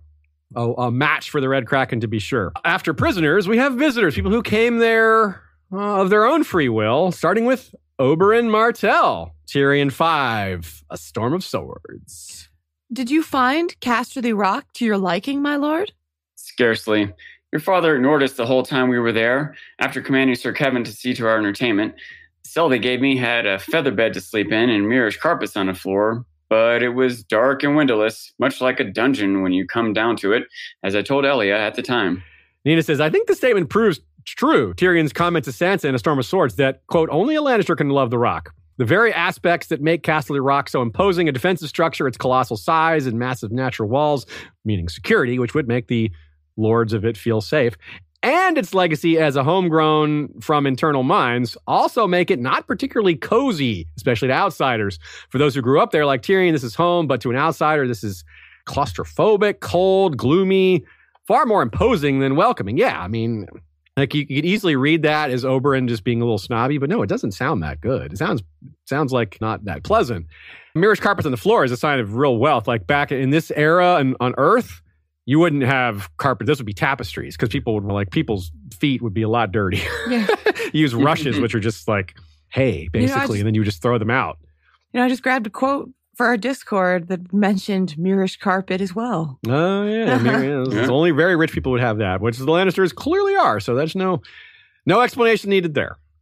I was going to say, like earlier, we were talking about the legends of the gold of the Rock around the world and how they have these like great halls displaying all the wealth that probably you have to walk through those to get to conference room with Tywin or to the barracks or the dining hall or the bedroom you're staying at, like Oberyn would have. Yeah. And most people might not get that deep in. They might not be staying overnight like he did and would still be more overwhelmed with the gold, or when they tell the story to someone else, that's the part that gets remembered. Most people wouldn't bother to complain about the room was cold. They would be like, there was so much gold. But Oberyn maybe is more concerned with the comforts of life, yeah, the wealth that Tywin's trying to show off, and might be arrogant enough to think he can make that complaint and not worry about someone getting mad at him for it. A unique perspective that we would get from him there as a visitor than the average person. True, yeah. And that's why you're right. That makes it really valuable because most people who are like, there aren't going to be a lot of visitors who get to see, like, go to the nice places in the Rock. It would have to be someone fancy like another high lord. Not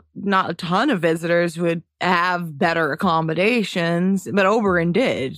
Yeah. Like Sunspear is beautiful. Yeah. It's lovely. And remember, that scene happens. That's when they were entertaining the idea of marrying. Like that's when Lady Joanna was going to try to marry Elia to Jaime and maybe Oberyn to Cersei.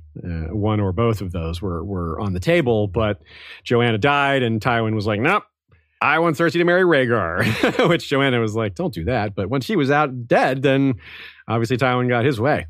We also have Rhaenyra Targaryen, as in the big character coming up on House of the Dragon. That Rhaenyra, there really isn't another Rhaenyra, but just in case you thought there was, here we go. Little quote. In the West, Ser Jason Lannister and his twin, Ser Tyland, vied for Rhaenyra during a feast at Casterly Rock. So here's an example of the Lannisters doing their part as one of the High Lords of the realm, throwing a big party for the realm's delight, which was her nickname in that era. Trying vying to delight for her her hand. Yeah, trying to delight her, but yep, trying to make her happy. And This is also, Nina points to Robert and Cersei, probably with some of the royal court, visited Casterly Rock in 295, so 3 years before the book started, for a tourney hosted by Tywin. And that's when Robert had those twins on the serving girl. Nina also points out, not a visitor exactly, but worth noting that following their marriage, Jenna Lannister and Emmon Frey didn't live at the twins, but at Casterly Rock. And that's where their youngest son, nicknamed Red Walder, is currently living as a page or squire. So there is, the Freys are everywhere, including one of them at Casterly Rock. Keep in mind of that. Also, in line with that, Ellen Rain, when she was Lady of the Rock, she also showed the power of Casterly Rock in the kind of the way Tywin did with the royal wedding, the purple wedding. Like, we have to be grand and show how wealthy we are to like demonstrate our power. Similar thing here. These are smaller scale versions of that. They do this every once in a while to show off how wealthy we are. We can afford to throw this massive this massive party, and we keep going and we don't slow down after that. It shows how rich we are. And so Ellen Rain's like, yeah, I'm going to show off the wealth of the Lannisters that I want to be one of, but I'm not really anymore because the guy I married died, but I stuck around. And yeah, we covered all that in the Reigns of Castamere episode pretty thoroughly, if I do say so myself. I hope, anyway. Let's talk about how The Rock is seen elsewhere. The pride, prestige, the rumor mill gets out of control, doesn't it? And that is something that someone like Tywin is not eager to correct. It's like, yeah, if they want to think we're even more powerful than we are, even bigger than we are, let's let them think that. So here's a quote. The great wealth of the Westerlands, of course, stems primarily from their gold and silver mines. The veins of ore run wide and deep, and there are mines even now that have been delved for 1,000 years and more and are yet to be emptied. Lomas Longstrider reports that, even in Far Shy by the Shadow, there were merchants who asked him if it was true that the Lion Lord lived in a palace of solid gold, and that crofters collected a wealth of gold simply by plowing their fields. The gold of the West has traveled far, and the Maesters know that there are no mines in all the world as rich as those of Casterly Rock. Yeah, when you think about that, the gold of the West has traveled far. A lot of them would be coins that have like the Lannister lion on it, maybe even have like a picture of Casterly Rock or like an image of Casterly Rock on one side and the Lannister sigil on the other or something like that. So yeah. And over time, this would be so ubiquitous. We're like, yeah, everyone's seen coins from Casterly Rock. They're just like all over the world. Kem, that soldier in the Second Sons that Tyrion has a conversation with, he asks Tyrion's like, is it true that the toilets are made of gold there, the chamber pots? And he's from King's Landing. He's not even from like way in Essos. He's living in Essos when this question happens, but he's from King's Landing. He's seen Tywin before. He's like, yeah, I saw him once. Even he, a resident of Westeros, so born in Westeros, still that rumor hits him. Remember a couple of weeks ago, we talked about Yi Ti. There was Mengo Quen, the glittering god. Third of the Jade Green Emperors is said to have golden chamber pots as well. We speculated that maybe this was an exaggeration. And on the other side, we have this, which is an exaggeration. So maybe Mengo Quen really does have golden chamber pots, but this one isn't true. So I don't know. Maybe that's the same. Like we're supposed to take that rumor with the same grain of salt instead of grain of gold. Nah. Maybe they have one golden chamber pot in that Hall of Heroes or whatever that people get to use one time just to go out and spread the rumor. And I would have said a grain of rock salt. A grain of rock salt, yes. That's good. Hat tip again to Joanna Lannister. She points out the biggest producer of gold in the world is the Grasberg mine. It produces 2 million ounces of gold per year, which gives us maybe a working model for how much comes out of the rock, which is like, whoa. 2 million ounces a year? That is so much money. An ounce of gold is a huge amount. I think it's like $700 or something. Is it that? I thought it was even more than that. But anyway, it's worth a huge amount. Yeah, it's just like, God, that's so like much. Even if it's $500, that's billions of dollars, right? Like, yeah. Or a billion. If it's exactly 500, I think that would be exactly $1 billion worth of gold in a year. Woo! Dang! This is particularly noteworthy too because it's a symbol, right? People think about the golden toilets and the insane wealth. And when Tyrion's like, hey, I'll promise y'all some of the gold of Casterly Rock if you can put me back in charge of it. And they're like, you mean the place with golden toilets? Yeah, let's do that. So the rumor really works in his favor for that. They're like, wow, it's pre-sold to them. We're like, yeah, we want to be on the side of the guy that has access to that. That's a good ally. And even though, and for them, it's a great deal because if he fails to deliver, well, what have they done for him? All they're doing is like letting him join and like not letting the slavers take him back, which to them is pretty minimal risk. So yeah, they're like, it's a pretty win. It's a win-win. And Brown Ben wants 100,000 gold, which sounds like a massive amount. Oh, it is a massive amount. But Tyrion's like, oh, that's so much money. But he's like, I can afford. That's like a couple of weeks of mining or a month or two of mining. Like, yeah, it's crazy how little that would actually be. If he really did rule Castle Rock, he'd be like, yeah, just write him a check. just get that out of my hand. Like, just get rid of this. Get this off the ledger. I don't need to deal with that. Yeah, it would be so fast. All right, so our last section here is the on-page / screen outlook. What can we expect going forward? We would have, like I said earlier, as we alluded to, we probably would have seen Castle Rock on Blood Moon had that happened. But again, we're a good chance we'll see it on House of the Dragon. And if not a lot, I hope the Red Kraken Lady of the Rock plotline happens on TV. I could see it being not important enough for them to play with. But if they are doing it, it's like a guarantee we'll see the Rock. And so I hope we get that. And part of what happens during the dance is when it breaks out, Tywin Lannister takes the crown's treasury and stashes a quarter of it at Casterly Rock because it's one of the most defensible locations. Like, well, they're not going to get it from us here, so I don't know if that's going to be on the TV show or not. But it would be a way to involve Casterly Rock even more. Of course, the foreshadowing of Tyrion's cistern business. That's such a big deal as far as how he might gain control of the Rock from the rest of his family, especially when paired with the legends of Lan the Clever, who had a variety of possible methods attributed to him as to how he may have taken it over, which we're probably supposed to think about in light of Tyrion being a clever man as well. So these features / weaknesses within the structure are maybe where we're looking. And like Yandel even points out that these myths are probably exaggerated, but he thinks it's worthwhile to deconstruct them. He's like, the exercise of taking the extravagant things said about Casterly Rock and trying to like bring them back down to a more realistic level is worth it. It's something that's an interesting exercise because it explains a lot about how human thinking works, how rumors work. So we think about a few of the options. The basic three that we hear from Tyrion or from Lan the Clever are loosing lions inside, the secret way in, and turning Lannisters against each other. So let's go through those real quick. Loosing lions inside, that could be a metaphor, like unleashing his own men, loosing his own lions. But that's an interesting point because the one downside of an ultra secure fortress is that it can backfire when the enemies you're trapped inside with these enemies, right? That fortress works against you when you can't get out. Maybe disease too. I mean, that might be worse, trapped in there with all that humidity. I don't know. It could be worse. I don't know. Grayscale. What if Grayscale breaks out in Casterly Rock or something wild like that? I don't know why. Way back in the early history of Casterly Rock, actual lions, like 7 or 8 lions running around inside. If there were only like 300 or 400 people, if there was a limited number of chambers and corridors, that would have been more. But at this point, how are they going to get? How many lions can they get inside? Yeah, like real lions. How would they physically get them? How many could they get hold of? And then even still, there would be a limited ability for them to travel through. They'd be shot with arrow. I don't think it can literally be that. Yeah, that might be like a diversion. It might be part of some bigger thing. But cultivating insurrection, that's more legitimate, more of a threat or whatever. Yeah. So yeah, I totally agree with that. That makes a lot of sense. And now there's also like I said, with how many disease. Elephants can fit? Sorry? How many elephants can fit? How many elephants? Yeah. Are the tunnels that big? So you could probably ride 10 abreast. Yeah. Imagine like a siege of Casterly Rock by the others, and then the disease breaks out inside. I'm not sure the story would ever get to that point, but that would be fascinating to see that. Of course, the secret way in with the cisterns, that's pretty much what we're being told about, that there's the way the water flows out could be a way in for a secret passage. Tyrion may know something that no one else does. Tywin flooded the rains. This would be the opposite, the water flowing back in to take them out and flowing up. We'll have to see how it happens, but it might work out metaphorically that way. Turning Lannisters against each other, well, that's already happening.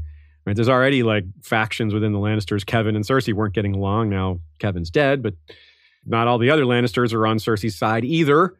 And of course, Tyrion is already against them. So could it happen more? In other words, could Tyrion drive the wedge between the other Lannister branches even deeper, at least to the point where they're not supporting each other, if not fighting each other? And remember that in that anecdote, the way Lan turned some of them against each other is through this like campaign of terror where there was quote, howling from the darkness like a demon. Remember, Tyrion's the twisted monkey demon. He repeats that phrase himself all these times. I think the monkey part is more relevant, but the demon part is always part of it. So I don't know. That could be a connection, but frankly, the word demon appears a lot in A Song of Ice and Fire, so that might just be generic, like a generic phrase. But here's another interesting quote that tells us a little bit more about the legendary on the interior. The Shrouded Lord is just a legend, he told himself, no more real than the ghost of Lan the Clever, that some claim haunts Casterly Rock. Shrouded Lord is real, though. So is that mean it's the also kind of ghost interesting to think of the idea of like why would there be a ghost of Lan? Why would he have a ghost? I guess it's just the story. Just like he servants didn't just like tell have that a story. Or, it's like I don't think he had a tragic end. Is what I mean. Yeah, that's true because he lived for like 300 years and had a ton of children. Yeah, and, it's like he's not necessarily the typical figure that you hear like having like a be haunted or have it. Usually that's a ghost when someone is murdered or like Yeah. their life was incomplete. They have a task left unsolved or incomplete. Yeah. So you're right. It doesn't fit the normal background story. But yet the legend exists. It's maybe existed for a long time and it's held on because Tyrion is still aware of it. Rhaena, Queen of the West, could be the first real queen who, quote unquote, real first queen, who never was, i.e. the first Targaryen woman passed over due to gender. Now that's, of course, super relevant when we think about Cersei being passed over for her gender and her feelings on inheritance and all that. Rhaena was married to her brother Aegon. Kind of a parallel to Cersei. Not actually married, but she had kids with him. And she wants to marry, or he wants to marry her. And yeah, they've gone back and forth on that. But yeah, it's Rhaena was Queen of the West. Cersei may flee King's Landing and try to establish herself as Queen in the West. And we just talked about how well set up her region is for that, how well it could hold out against how much power and armies and wealth it has. I was thinking that theoretically, when you mentioned it earlier, yeah, I guess that Casterly Rock could stand on its own, but I just don't think it's worth it. I still think it's more valuable for them to be more interconnected. Who's good if they can't sell their gold? It doesn't matter how much they have, and the value of their ports, and on and on and on. But Cersei would do something that's not necessarily wise, right? Yeah, so, yeah. There might not be a good reason for it. Cersei will do it anyway. Not to mention plenty of other people. You're right. Like not just her. Obviously, she's obviously plenty of other foolish people around or people who make rash decisions. And as a clue to to this possible plot line, here's a little conversation. A Feast for Crows, Cersei 3. This city is a cesspit. For half a groat, I would move the court to Lannisport and rule the realm from Casterly Rock. That would be an even greater folly than burning the Tower of the Hand.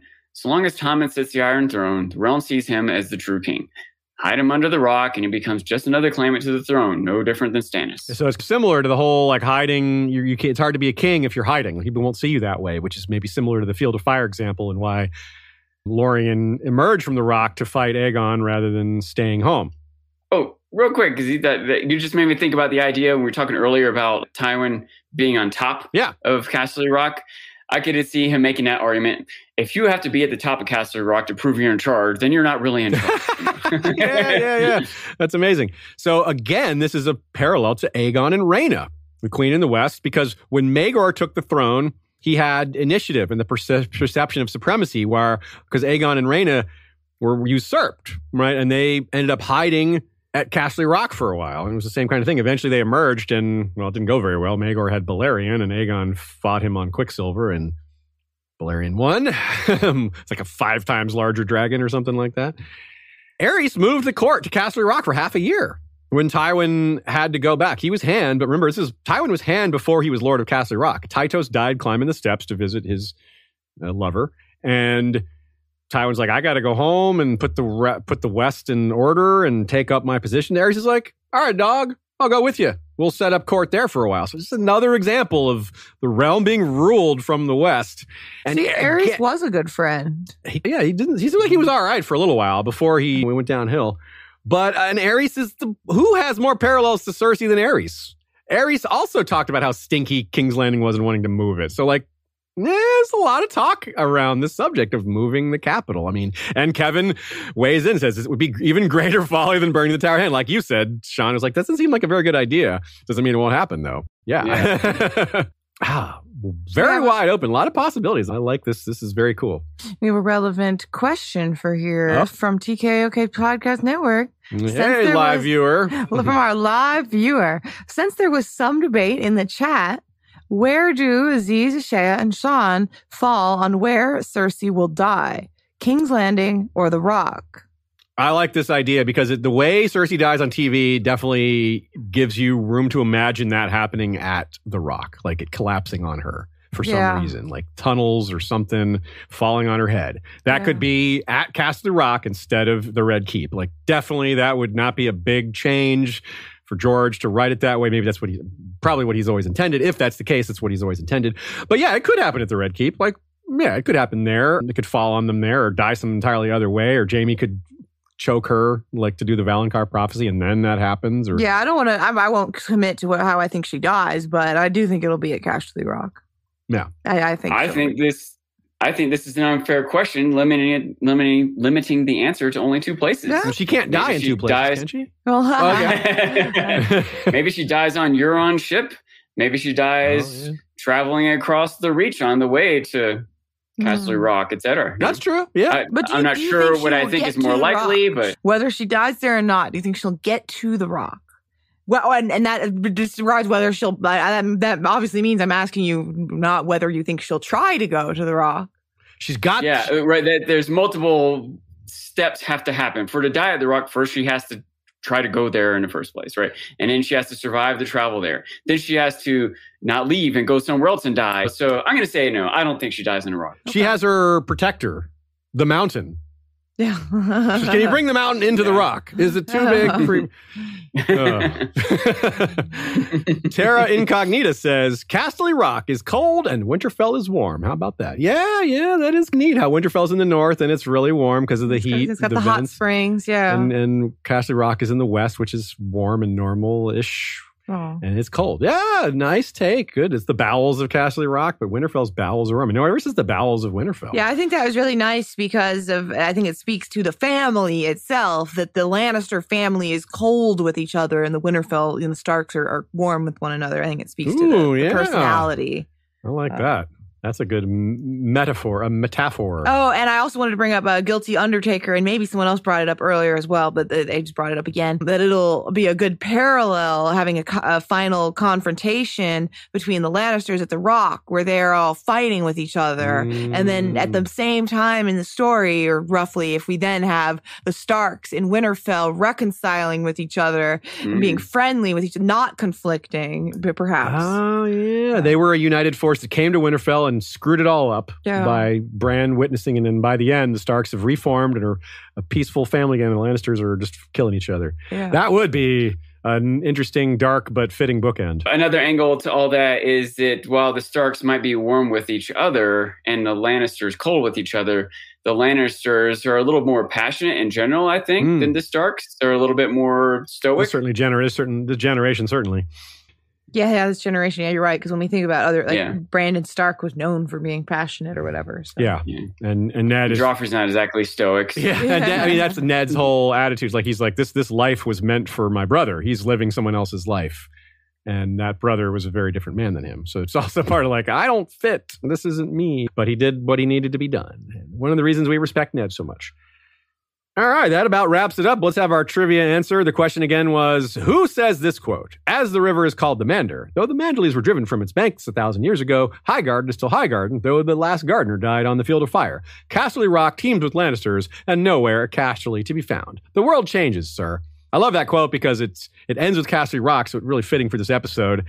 But it also says, like, well, the Casterly Rock hasn't changed that much, but these other things have. And again, that might be a clue that Casterly Rock will change, have some of its biggest era of change during this series when so many things are changing, which was already, the world is being turned over during, I love to call it the new age of heroes. And this is a good example of that. Maybe the Lannisters will not keep Casterly Rock after it all. Anyway, you had a guess, Sean? Let's see. Jaime. Nope. No? Okay. Anyone else want to guess? Someone in the chat, I'll tell you who the first guest in the chat was. What? The first guest was Rahan Weber. That is correct. Okay, that was the only one person guessed her. Other people guessed lots of other things. Eustace Osgray and some other Dunkin' Egg stuff. Guessing Eustace Osgray is really good because it's really close. Yeah, right? exactly. So they were thinking maybe it was a same Dunkin' exact Egg. story. But yeah, I think that was a Jasmine, a J. It was a J name that got the Rahan. So anyways, Nice. good job. So that's from the Sworn Sword, yeah. Something made me think of Jamie, and then I did start thinking, was that a Dunkin' Egg? Like, no, I think it was Jamie. Yeah. That was my waffle, my second guess. Yeah. Cool. All right. Well, that was a good question, I guess, then. At least one person got it. We mentioned JoannaLannister.tumblr.com and RaceForTheIronThrone.tumblr.com, but also just RaceForTheIronThrone.com. That works too. Check out Stephen and Joanna, their posts on this and many other great topics. Yeah, you can also check out Joanna Lannister. She's known for running 2 blogs. One is more well-known as ASOIF University, also run with Nobody Suspects the Butterfly and Poor Quentin of Nauticast. But she also runs, highly relevant to History Westeros listeners, the Tumblr blog Pre-Game of Thrones. I don't think it's very active right now, but it's still a great resource for art and other meta and stuff like that. Right. Oh, it's a good name too. Pre-Game of Thrones. Yeah, just everything. Yeah, it's pretty just all encompassing. Woo, I couldn't say that. But just everything before a Game of Thrones. Yeah. So thank you all for coming. Remember that you can get more on that Red Kraken business with Joanna by checking out our Patreon/Spotify subscription/website donation. Those are your 3 ways to get it. Along with a lot of our other great bonus episodes. Remember, next week we have our polls that decide the episode. This time, the winner of the poll was, drumroll please, Bear Island and House Mormont. We'll be talking about that. That'll be a lot of fun. Nice remote location, another island, which means it has its own culture, its own difficulties, its own everything. I can barely wait. Yeah, that'll be cool. A lot more characters to talk about. The outlook portion. Like that one. The outlook portion of that one should be fun, talking about what's next for House Mormont. That'll be good because there's a lot of different Mormonts doing a lot of different things. And they're one of the more prominently placed houses for a kind of minor-ish house, right? You got a Mormont on the wall. Well, you had one. You got a Mormont with Dany. Oh, well, you had one, but he's still alive. So, yeah, the Mormonts don't stick around, but they're still out there. Yeah. And, of course, the famous Lyanna Mormont and all the great Dacey Mormont. There's so many good Mormonts. So thank you all for coming. Thanks to Nina for her excellent notes. Sean, did you have something else to say? I just want, in general, for people to follow me on Twitter at Dancing Sean. But specifically, if you're paying attention to Better Call Saul, which I think I have now decided is just the best TV show of all time. Yes. And it's coming up to its mid-season finale, and I wrote a big, long thing about it. I didn't want to put it on Twitter because of spoilers, but it is on my Facebook. But anyway, engage with me about it, please. I'd love to talk about it. I think the show is so great. They're designing an amazing season right now. Yeah, I put a I link. can't go on about it enough. So Sean is, there's so many things that Sean has to say about it. So definitely worth checking that out. If you're a fan of the show, definitely do yourself that favor. Is it a cat day today? Oh, I can get a cat, or if you're going to linger around for another moment. As he's wrapping Yeah, up. thanks to everyone else who watches or listens afterwards. If you weren't here live, we understand that. It's not always easy to be here for that. But we are here almost every Sunday at 3 Eastern for our live streams. During House of the Dragon season, that will change, but we'll probably settle back into this afterwards. Thanks to Joey, Jesse, Kevin for the music. Thanks to Michael Klarfeld for our maps and video intro. Thanks to the mods helping us out over on Facebook and Discord and our groups that are so well maintained. They're very polite, illuminating discussions that happens there. Even our YouTube is pretty good. We don't really get the trolling that happens to a lot. We do occasionally, but yeah, I want to say thanks to Tommy who took us out to delicious dinner last night. Yeah. I just graduated college, so it was like a kind of a graduation dinner for me in addition to having him visit. Anyways, it was a great time. Yeah. So thanks, Tommy. Yeah, and congratulations to Ashea for graduating. Yeah. Yes, I did. How long was your paper? My paper was 69 pages. Yeah. Nice. Is that a TOEFL we got? Oh. This is a Cora. That's Cora. I can't tell them apart yet. Yeah. Oh, look at that. She got your beard. He's staring at you like, what are you doing, bro? What are you doing, Dad? What are you doing? As we said last week, it's still true this week. Ice and FireCon YouTube is sharing panels, including some that we were on. You can find them by looking up A Geek Saga. That's one of the best ways. But you can also just find Ice and FireCon on Twitter or on YouTube. Indeed. And that is everything. We'll be back next week. Like I said, Bear Island and House Mormont. And you know what to do until next time, my friends, my fellow Westorians. Valar Rereadus.